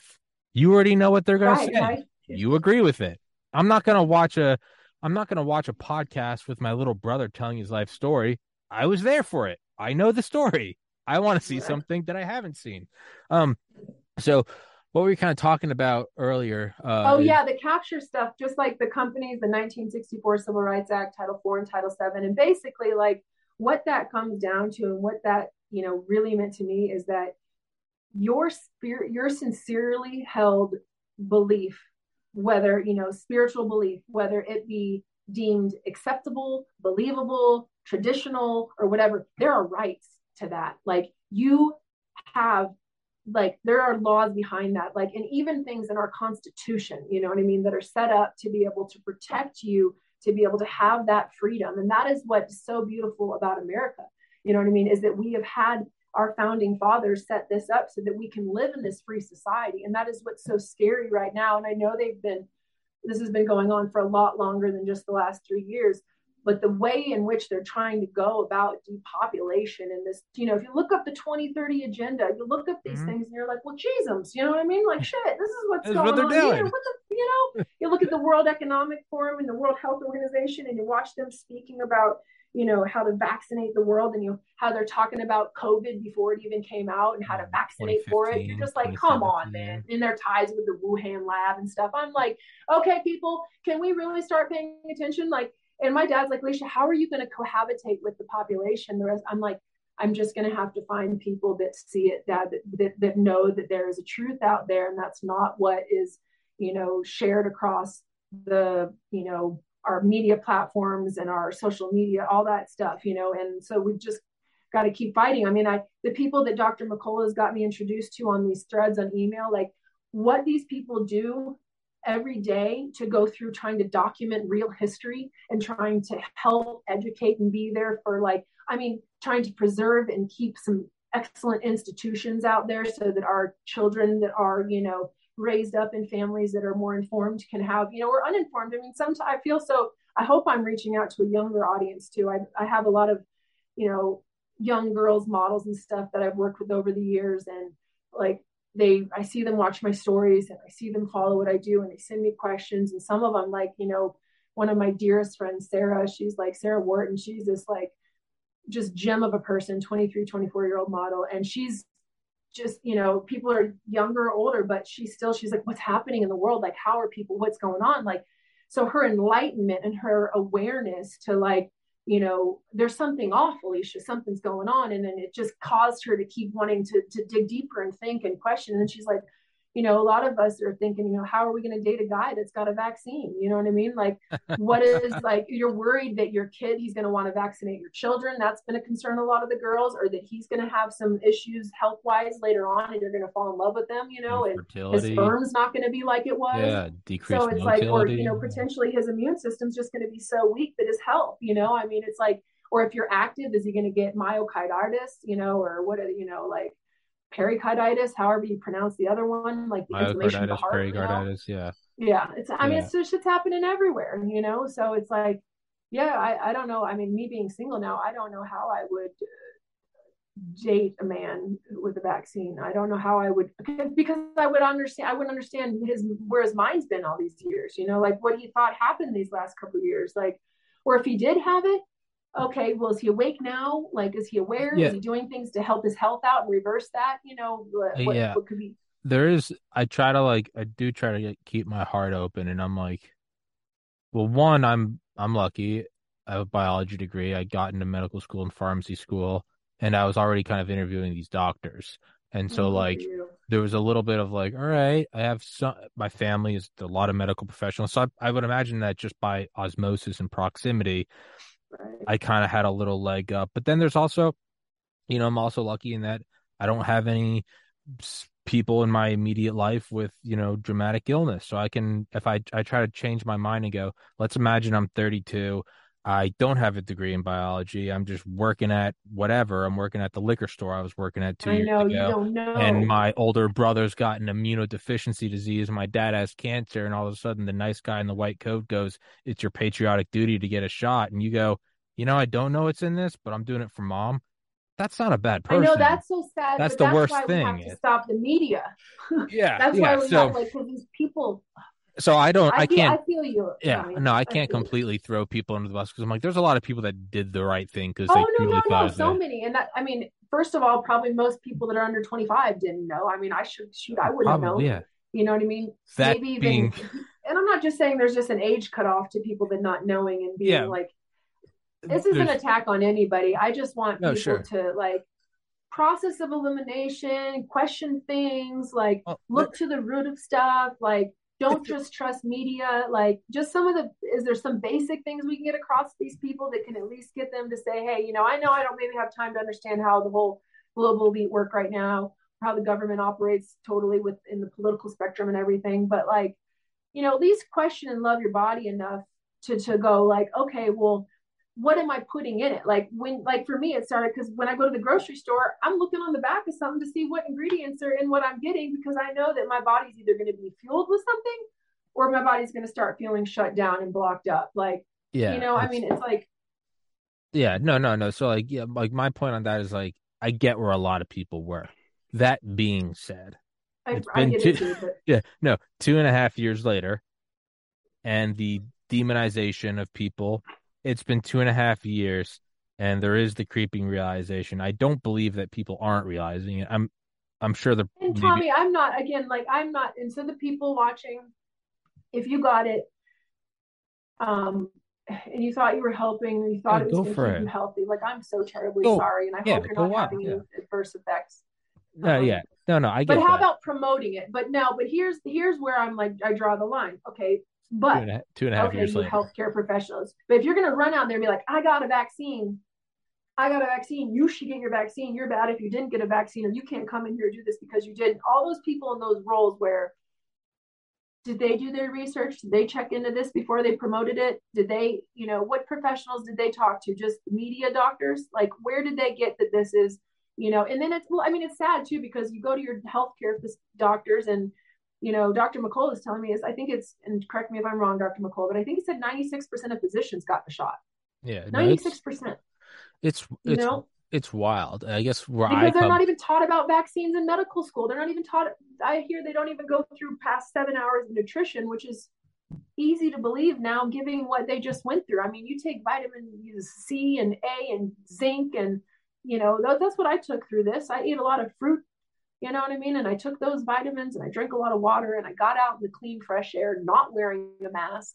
You know what I mean? Like, but yeah, I I guess I look at it 2 years removed, and I know a lot of people that got it and now wish they didn't get it, which I yeah, get. you know what? And No, those people exactly, and those, and that's, but that's it's they're terrible. brighter minds, and they maybe weren't Sure, following all this stuff before, and they're becoming aware, and that's sad. I know, and I it feel absolutely terrible is. for No, them. it's no, it was a bunch of power elite taking advantage of good people. That's kind of the history of man, and it Yeah, sucks. I guess where I look at it now is we're 2.5 years later. If you can't look at it, hey, no one likes being wrong. It's the worst feeling in the world to go back and go, I know, I'm the right? But it asshole. happens to I all of was us really in life. drunk last night. I yelled at Yeah, you. I'm an asshole. I'm sorry.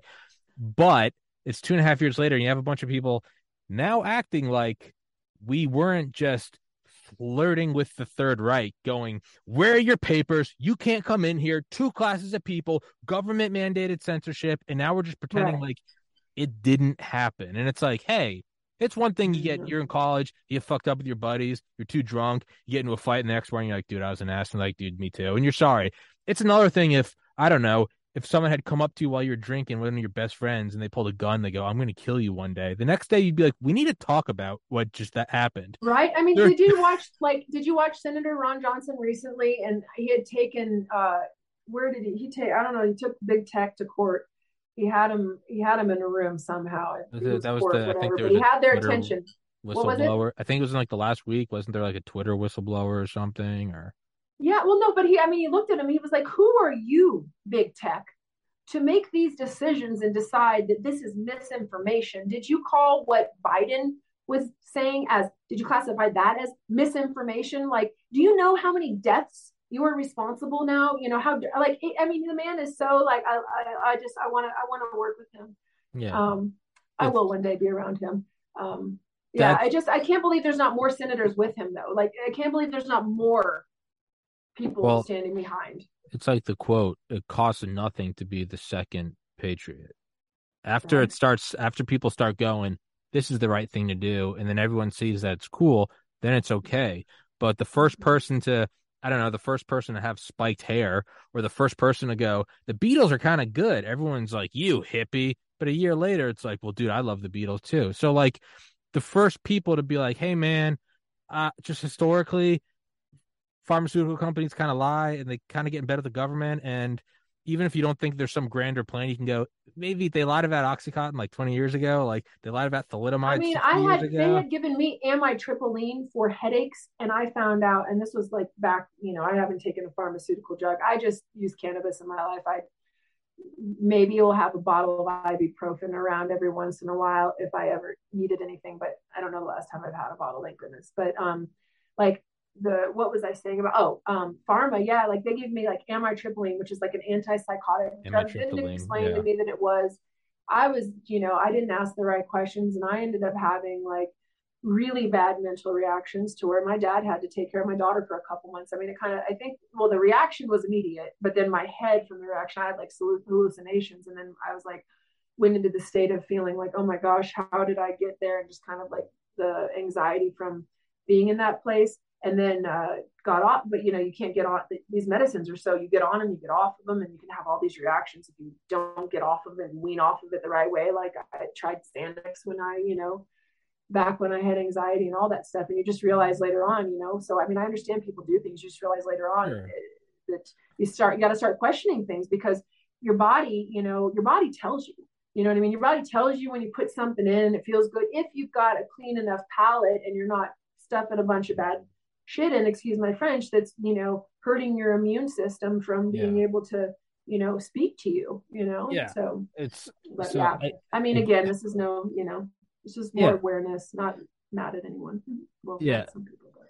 So I guess this kind of like culminates in me looking at it like there are so many people that are just pretending like it's like a werewolf in the full, right? That's like when a guy turns into a werewolf, right? Full moon. That's how like mythology goes. It's like you just saw the full moon for 2 years. It was COVID. You just saw people, like half the population, just turn into, I mean, turnkey Nazi. And now that's all gone, right? And we're all kind of not talking. And then you use that word, and people are like, "Oh my god!" I'm like, well, "What the heck do you call what's happening? Do you all see what's going on in China? Do you see that's Nazism, where we're heading? Communism, call whatever you want. Call it banana time. I don't give a shit. I know, it's right? tyranny. No, like, and so when I look at this, I'm like, all right, no one's addressing it. And if it's someone just turned into a werewolf and it's the next day now that person's not a werewolf, and you're like, we need to talk about that guy turning into a werewolf and trying to eat us. And everyone's like, the pandemic's over. And I'm like, but in 29 days, right? There's going to be another full moon. Yeah, that's the new thing. So that's now the thing. People are like, I don't want to talk about COVID anymore. I'm like, you realize that's not just like what this is about. You realize that like it's still going on. People are still dying. Like by like the whole report, the 32 doctors was in just Canada that died after taking their fourth, you know, and within 6 to 8 weeks. I'm like, come on, guys. Like all the reports that come from the morgues of people, you know, with now how many places they're having to pull blood clots out of bodies. I mean, they look like calamari. Over. And so like I'm looking at it like a werewolf, and I'm going, all right, it is over, but in 29 days there's another full moon. I'm not saying there's going to be another pandemic, but what this is a societal change. People aren't stopping. 9/11, 08 financial crash, COVID. Like there are these big shifts in which the government does an emergency power and everyone goes along with it. So when I'm going, hey, we can't not talk about this anymore. Oh, dude, you're just stuck on COVID. I'm like, you were all frothing at the mouth, calling us the unvaccinated. But then you realize, Tommy, where they were for the last 2.5 years. Like it's just almost like some people almost, I think, are just, they're going to live in that I wouldn't call it la land, because it's going to be painful. I mean, who wants to keep going to these doctor offices? Just logistically, people. I mean, who wants to keep having to go Well, who are you going to trust in the healthcare facility or healthcare world now? Like, I mean, there's doctors out there, obviously, but you have doctors like the doctors in California. I question now, like how they're passing these laws. That they're what did that AB 2098? What is that? The law that's either passed or just about to pass? That's Yeah, you really just can't going to pass censor misinformation about doctors it. Yeah, completely from talking lose openly. your medical With their degree. patients, Yeah. like that shit is scary. I'm like, I got to get my kid out of California. Well, Like, that's so like oh, I'm looking at it and I'm like, in this metaphor, I'm like, so none of us are talking about the werewolf and how it's yeah. coming again in another month at the next full moon. I do almost hit this point where like I can't tell if it's because I'm like a nihilist or if it's I'm just being a realist because I'm a very optimistic, positive person. I have to be. Me too. And but there is a point where you're like, so if no one's going to talk about the werewolf and it's coming back, maybe it's tomorrow, maybe it's in 20 years. I don't want to live in the town with the werewolf anymore. So best of luck. I love you all, but I'm going out into the woods. There is Well, part of and me there's that's the like, werewolf still at work right now. It may not be now, they may not be as public with everything, but there are still people that are getting fourth boosters, and those are still being really affected health wise from these and dying. There's well, still yeah. families that don't know and have never gotten justice for what happened to their loved ones. There's still people that are dealing with depression because of the fact that their parents died alone and didn't have anyone there. So like why people say COVID's gone, yeah, how much damage it did. There's people, small businesses that shut down, and they're still trying to force these things wherever they can. I mean, it's still, these things are still mandated. You know what I Yeah. mean? So this is like my grand conundrum with like this this podcast is like there really is no reward for trying to do the right thing. And I to clarify, I wouldn't do anything differently. I'm proud that I stood up for what I believed in free speech and getting banned from YouTube, whatever. But there is a moment where you go, what was even the point? If it has a real effect on me, I don't have nearly as much money as I could. I know, me And too. no one, and not only do people not care, but they actively go, oh, shut up, it's over. And they don't want to talk about the next thing coming. Whatever it is, it's coming. Human history never stops. I kind of go, you know what? You're on your own. God bless. Yeah, I I'm going know. to take care of me. I'm going to go move out into the mountains. And Yep. when the next societal virus comes along and you all eat each other, I'll watch from a distance. You know But what? like, That's what my dad's like, Alisha, you're not going to save all the people. And I'm like, you know what? I'm that's not. And so I'm that's where trying to I figure out am. how to be as off the grid as I can too, Tommy. And Well, then have an audience where I can speak openly and freely when people will hear me. yeah, But I'm trying, that's why I got to figure out how to get smart on a firearm. That's why I moved to Pagosa Springs, because there's 3 really clean bodies of water right here. There's a hot springs that can heat a entire like garden domes around here where you can have all your fruits, yeah, fresh fruits and vegetables. Trying to become yeah. as So, like, less dependent on the system as I can, but it's challenging. I mean, I try not to support Amazon, but as an influencer, you put an Amazon link in your story, and all of a sudden you're shown more through your feeds and stuff. I mean, even Instagram just anyway. Instagram's a whole other thing, but well, I didn't know till recently you post something and only 10% of your followers see it. So you I have still to don't know post how like 5 social. posts in order to get 50% of your followers' attention. I've just accepted that all my stuff's censored, and I'm just like, I don't care anymore. I'm like, I I know. just That's try why I not. just put it where I can. I do try to like, I do the just, best I can with it. But I. that's why I'm trying to expand now, because I don't want it to be all like everything I say or do is on Instagram and then I get shut down and I'm like, oh my Well, gosh, that's where why do I you gotta. start? Who do I? That's why Yeah. like this podcast is on Rumble, BitChute, Odyssey, Yeah. But Spotify. like I'm Already making on. money off of being an influencer off Instagram, and I'm like, and I've had modeling, customers come to my agents through there, so it's legitimately now a source of income, like to where I can't. Yeah, I I guess just that's the blessing of this is you can't be demonetized if you haven't been monetized. You can't take anything from me. I don't make shit I know. on I mean, it. So they take your followers now, and then they give you them back, and they go up, and it's crazy. But anyway, so no, I know I've kept you a long time, no, no, Tommy, no, but no. like, We'll wrap it up in a second. But I was gonna say the whole like, do I just go, you know what? God bless with the werewolf. I'm out. I hope you all do well. I hope you wake up. I kind of view that in you, where you're like, do I get my clearance or not? They're selling this company for 203 million. Am I doing this? And then finally, it's kind of like, I'm getting paid to be an influencer and a model. It's almost kind of like Yeah, whatever. I mean, partially, but you think about the things like you're like the werewolf, he's not gone because look what he just did in California. Look what he's doing in New York still, like Yeah. look what's happening all over where people are having to be subject to doing this or losing their livelihood. Like you and I both, I mean, 1/5 of my salary went from one number to 1/5 less the next year. And I'm having to rebuild it. For me, it was the first time since I've been, a career woman, which was back in my 20s, that I've ever had this type of financial, and it's because Yeah. I said no to everything I, didn't believe in. I can't, I don't know how to go forward in life. Having a daughter, she's the reason I just, I mean, being a mom, and credit and kudos to you guys if you're, who are you a parent? I am not. No, so you're out there brave for, gosh, I mean, I don't know, me, like my fight has been so much of it's been because I refuse to like leave my daughter in this world and not open her eyes up to what's going on, help her see how to operate in it and be free in it, and just like be aware and like how to create a better world for her, like and then just to create less suffering. I mean, I think about sometimes like you disappear from it and then you're like, but then it's all still going on out there. And I have a little beautiful, wonderful child who has just, she deserves so much better than what has happened. I mean, these teenagers were walking around like this was a badge, like I got my vaccine. Like, I mean, I had to Oh, it's hold my daughter's hand the last 2 years to keep her. I mean, she wasn't like, there was only 2 times maybe where she questioned me, kind of like, are you sure? Because some of my friends who did have the vaccine are a little less sick this time from COVID. I was like, first of all, you're all on IV campus, which is in Santa Barbara.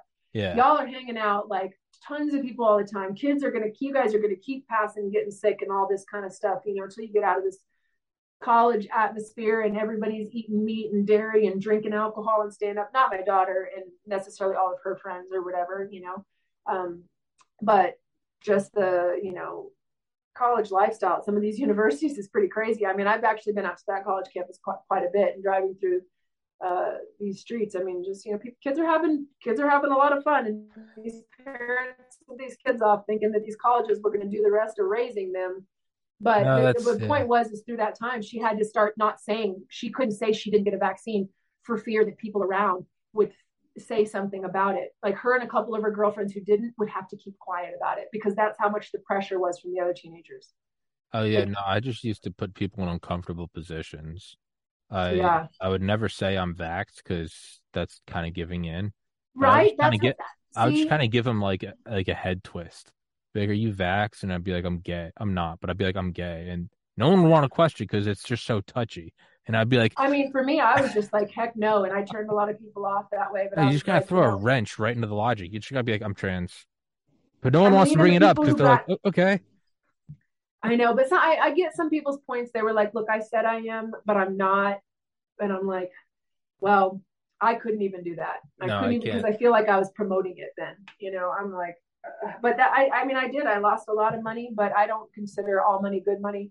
And now how I'm building it up and the way it's been coming around in these last months and just the way that things are moving forward, I know I'm being very spiritually led. I'm very into numbers and spirit guides and stuff like this and animals and stuff. And like the number 11, I only looked on my phone twice today to check the time. And it was like, or last night, I was like, it was like 11:11 when I went to bed, or it was 11:11 when I looked at the phone and then I set the alarm because I had to turn my cannabis light off at 12 o'clock. And then today, when I checked my phone, it was 11:11. And then, when I knew I had a call with you, I had an alarm.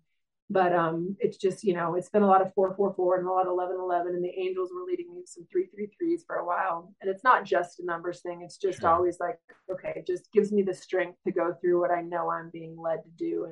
And that's just like to try to, open people up to the spiritual natural world. Like it's so healing. It's so beautiful. Like, It's just stay away from big pharma and the media and that mess. Like let's come together, But I've anyway, I've yeah. meditated almost every day since Good 2008, for you. and that kind of helps me more than it. Because when you go, and not even in like whatever your religion is, that's fine too. That's cool. Whatever your cup of tea, I don't care. I don't care if you're an atheist or Yeah. whatever.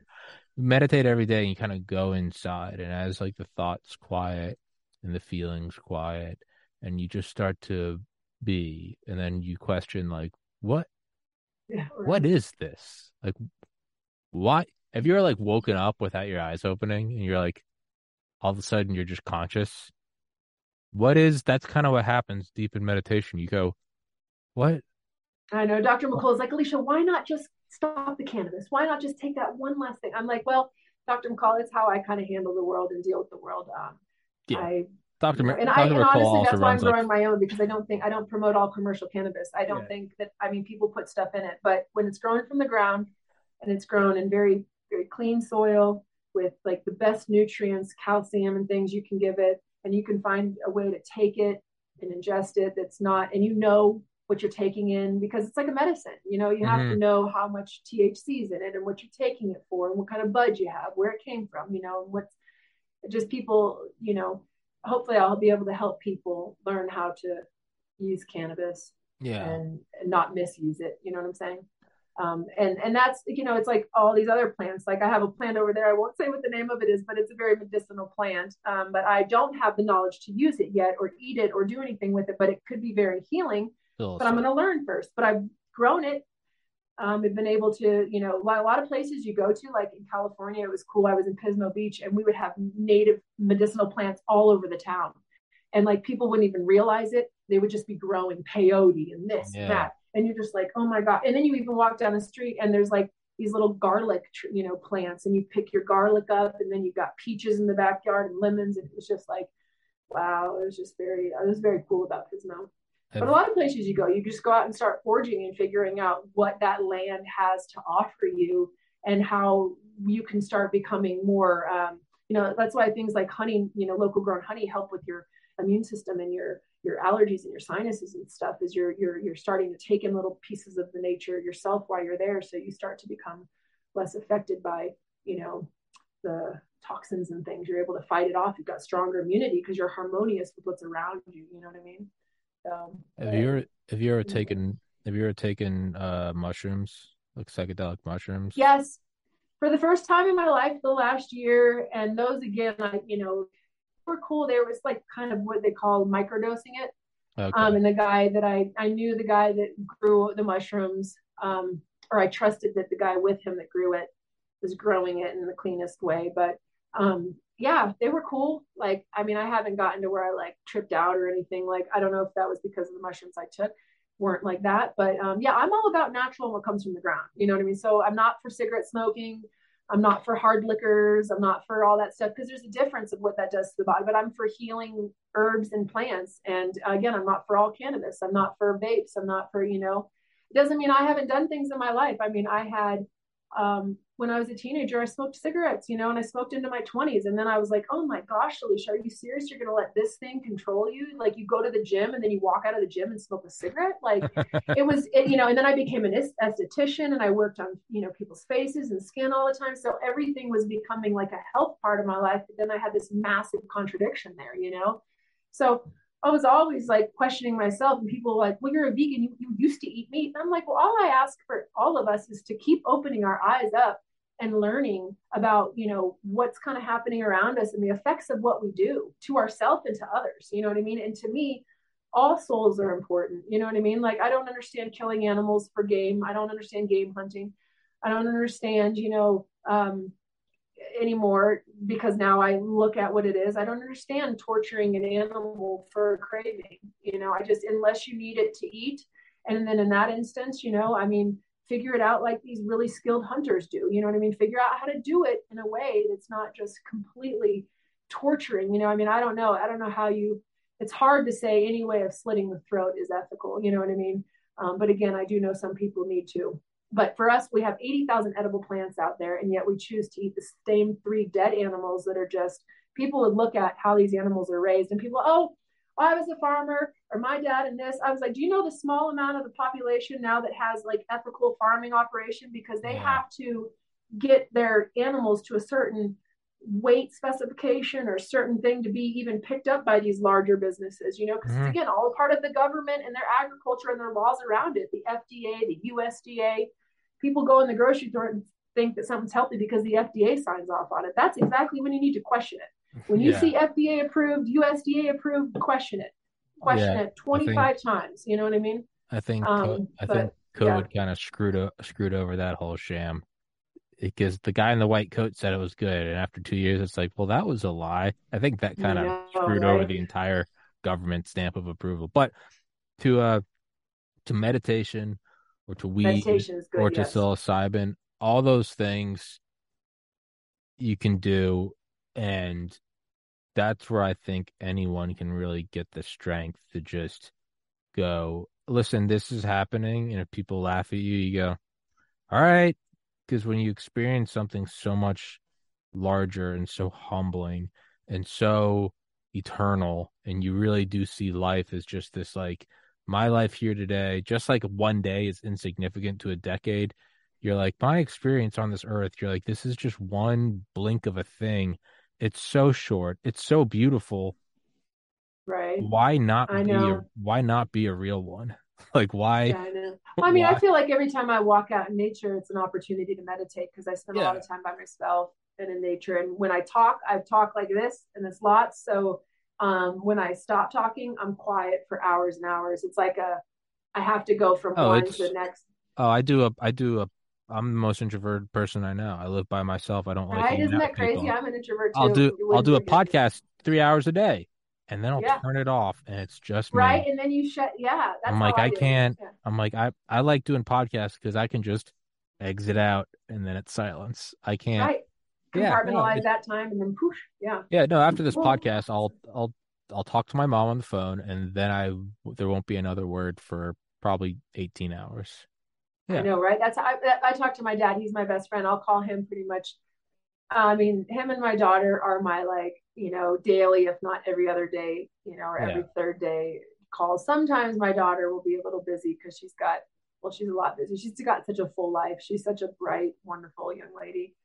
And that's why I was like, they are not shooting her up with that vaccine. You better believe I will fight tooth and nail to make sure she understands the health, implications that can come from this. And she understands how to look at the next thing, like you said, the next wolf that comes out. I didn't classify it as that, but that's it. Like how the next big wave of something. She now knows. She's just like, decided not to go on campus because they were requiring the vaccine yeah. mandates, and me having to go through the whole religious exemption thing with her and her trying to run around. She surfs a lot. She was managing a surf shop at that time for a couple of years. Well, like key holder to it. So I thought she pretty much was part of the management team the whole time. She did a fantastic job moving in her own places, paying her own bills or rent or utilities or travel, doing all these things, having a fun life.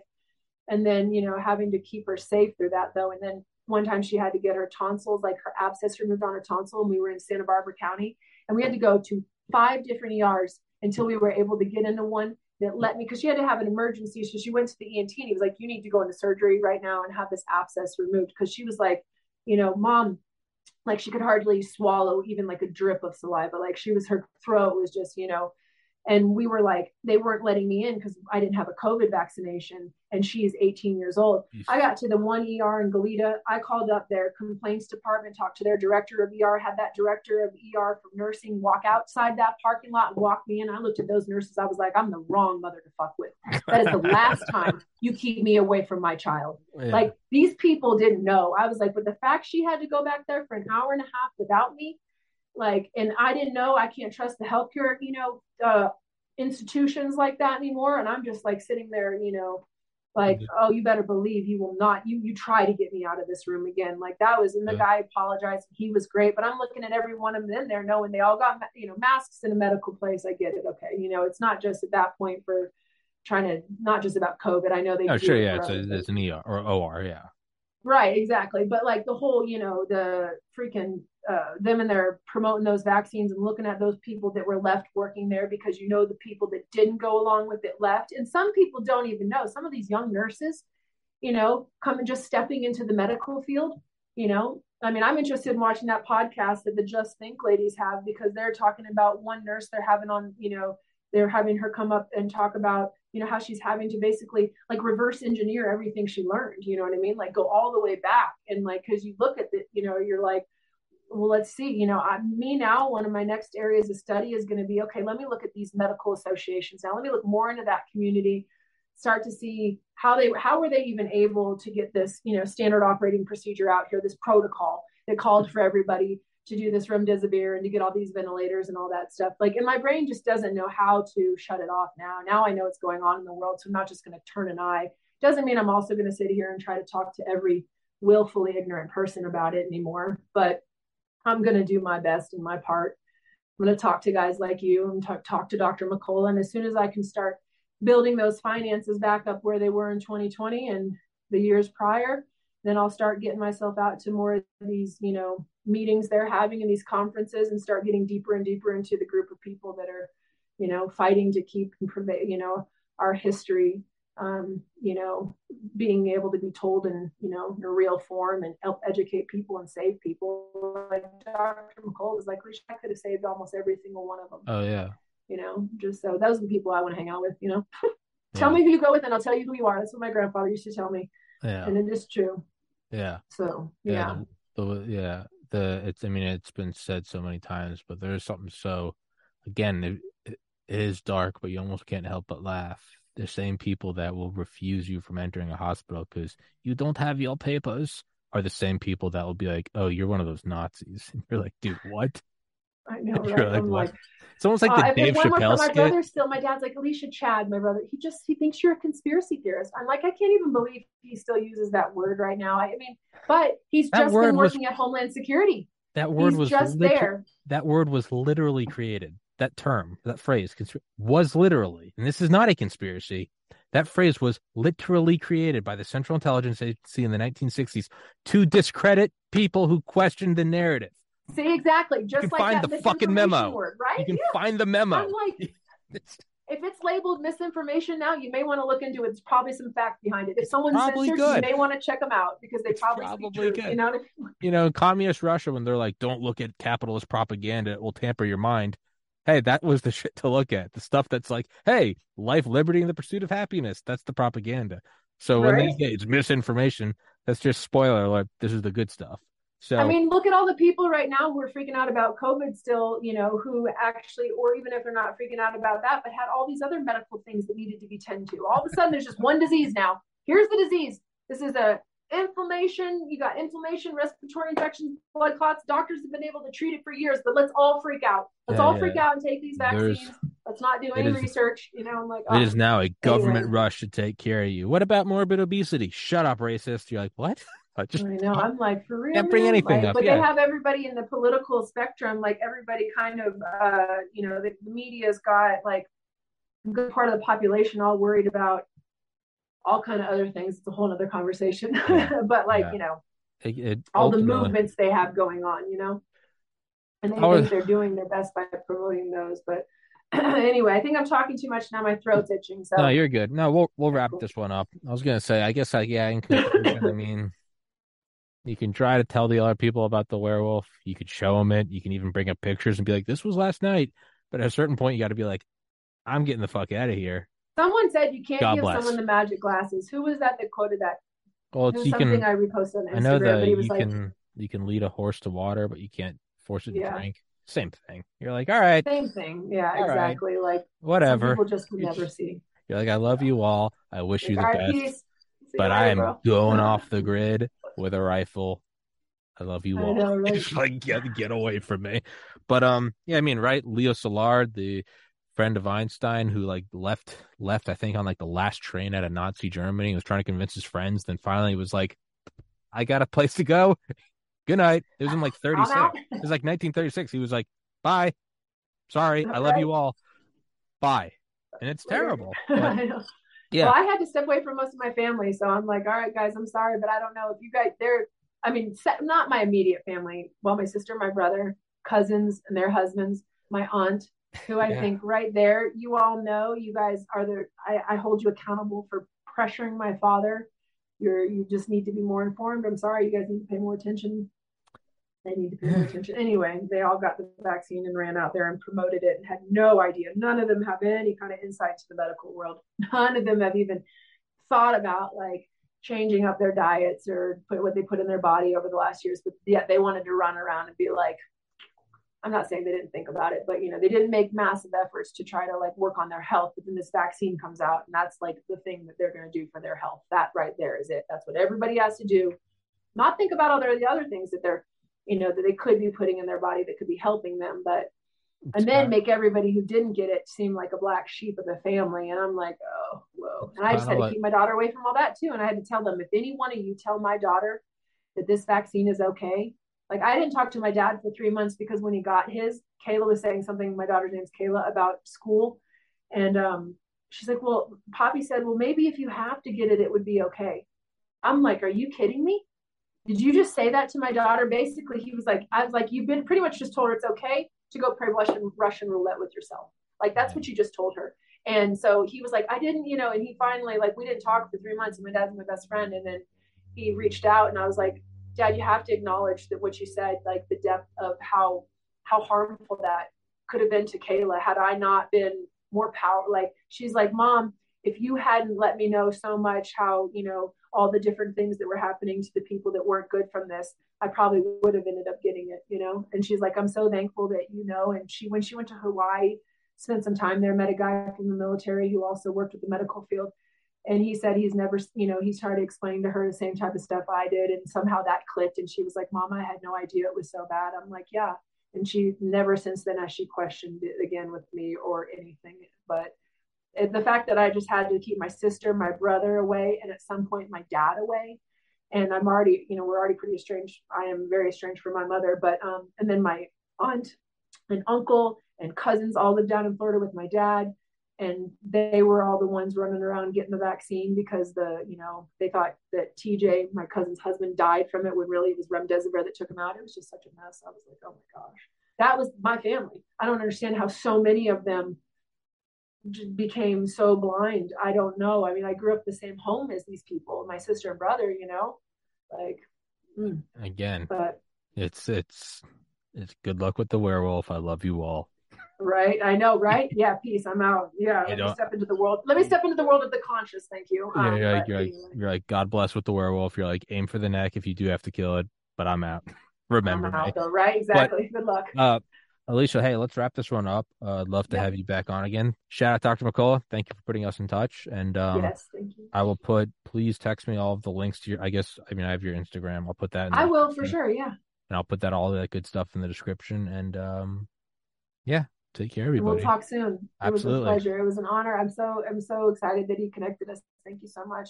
Well, I'm glad you finally did a podcast. I'm glad you finally I did. And you were my first, Tommy. Thank you. You got it. You walked into the scary world and realized just how unscary this is. I'm coming out, everybody. I'm coming out. I'm letting it out. That's what you realize when it's over. You go, that's it. And you go, that's it. That's the podcast. You just talk. Perfect. I love it. That was super easy. Just the camera. Because I just talked.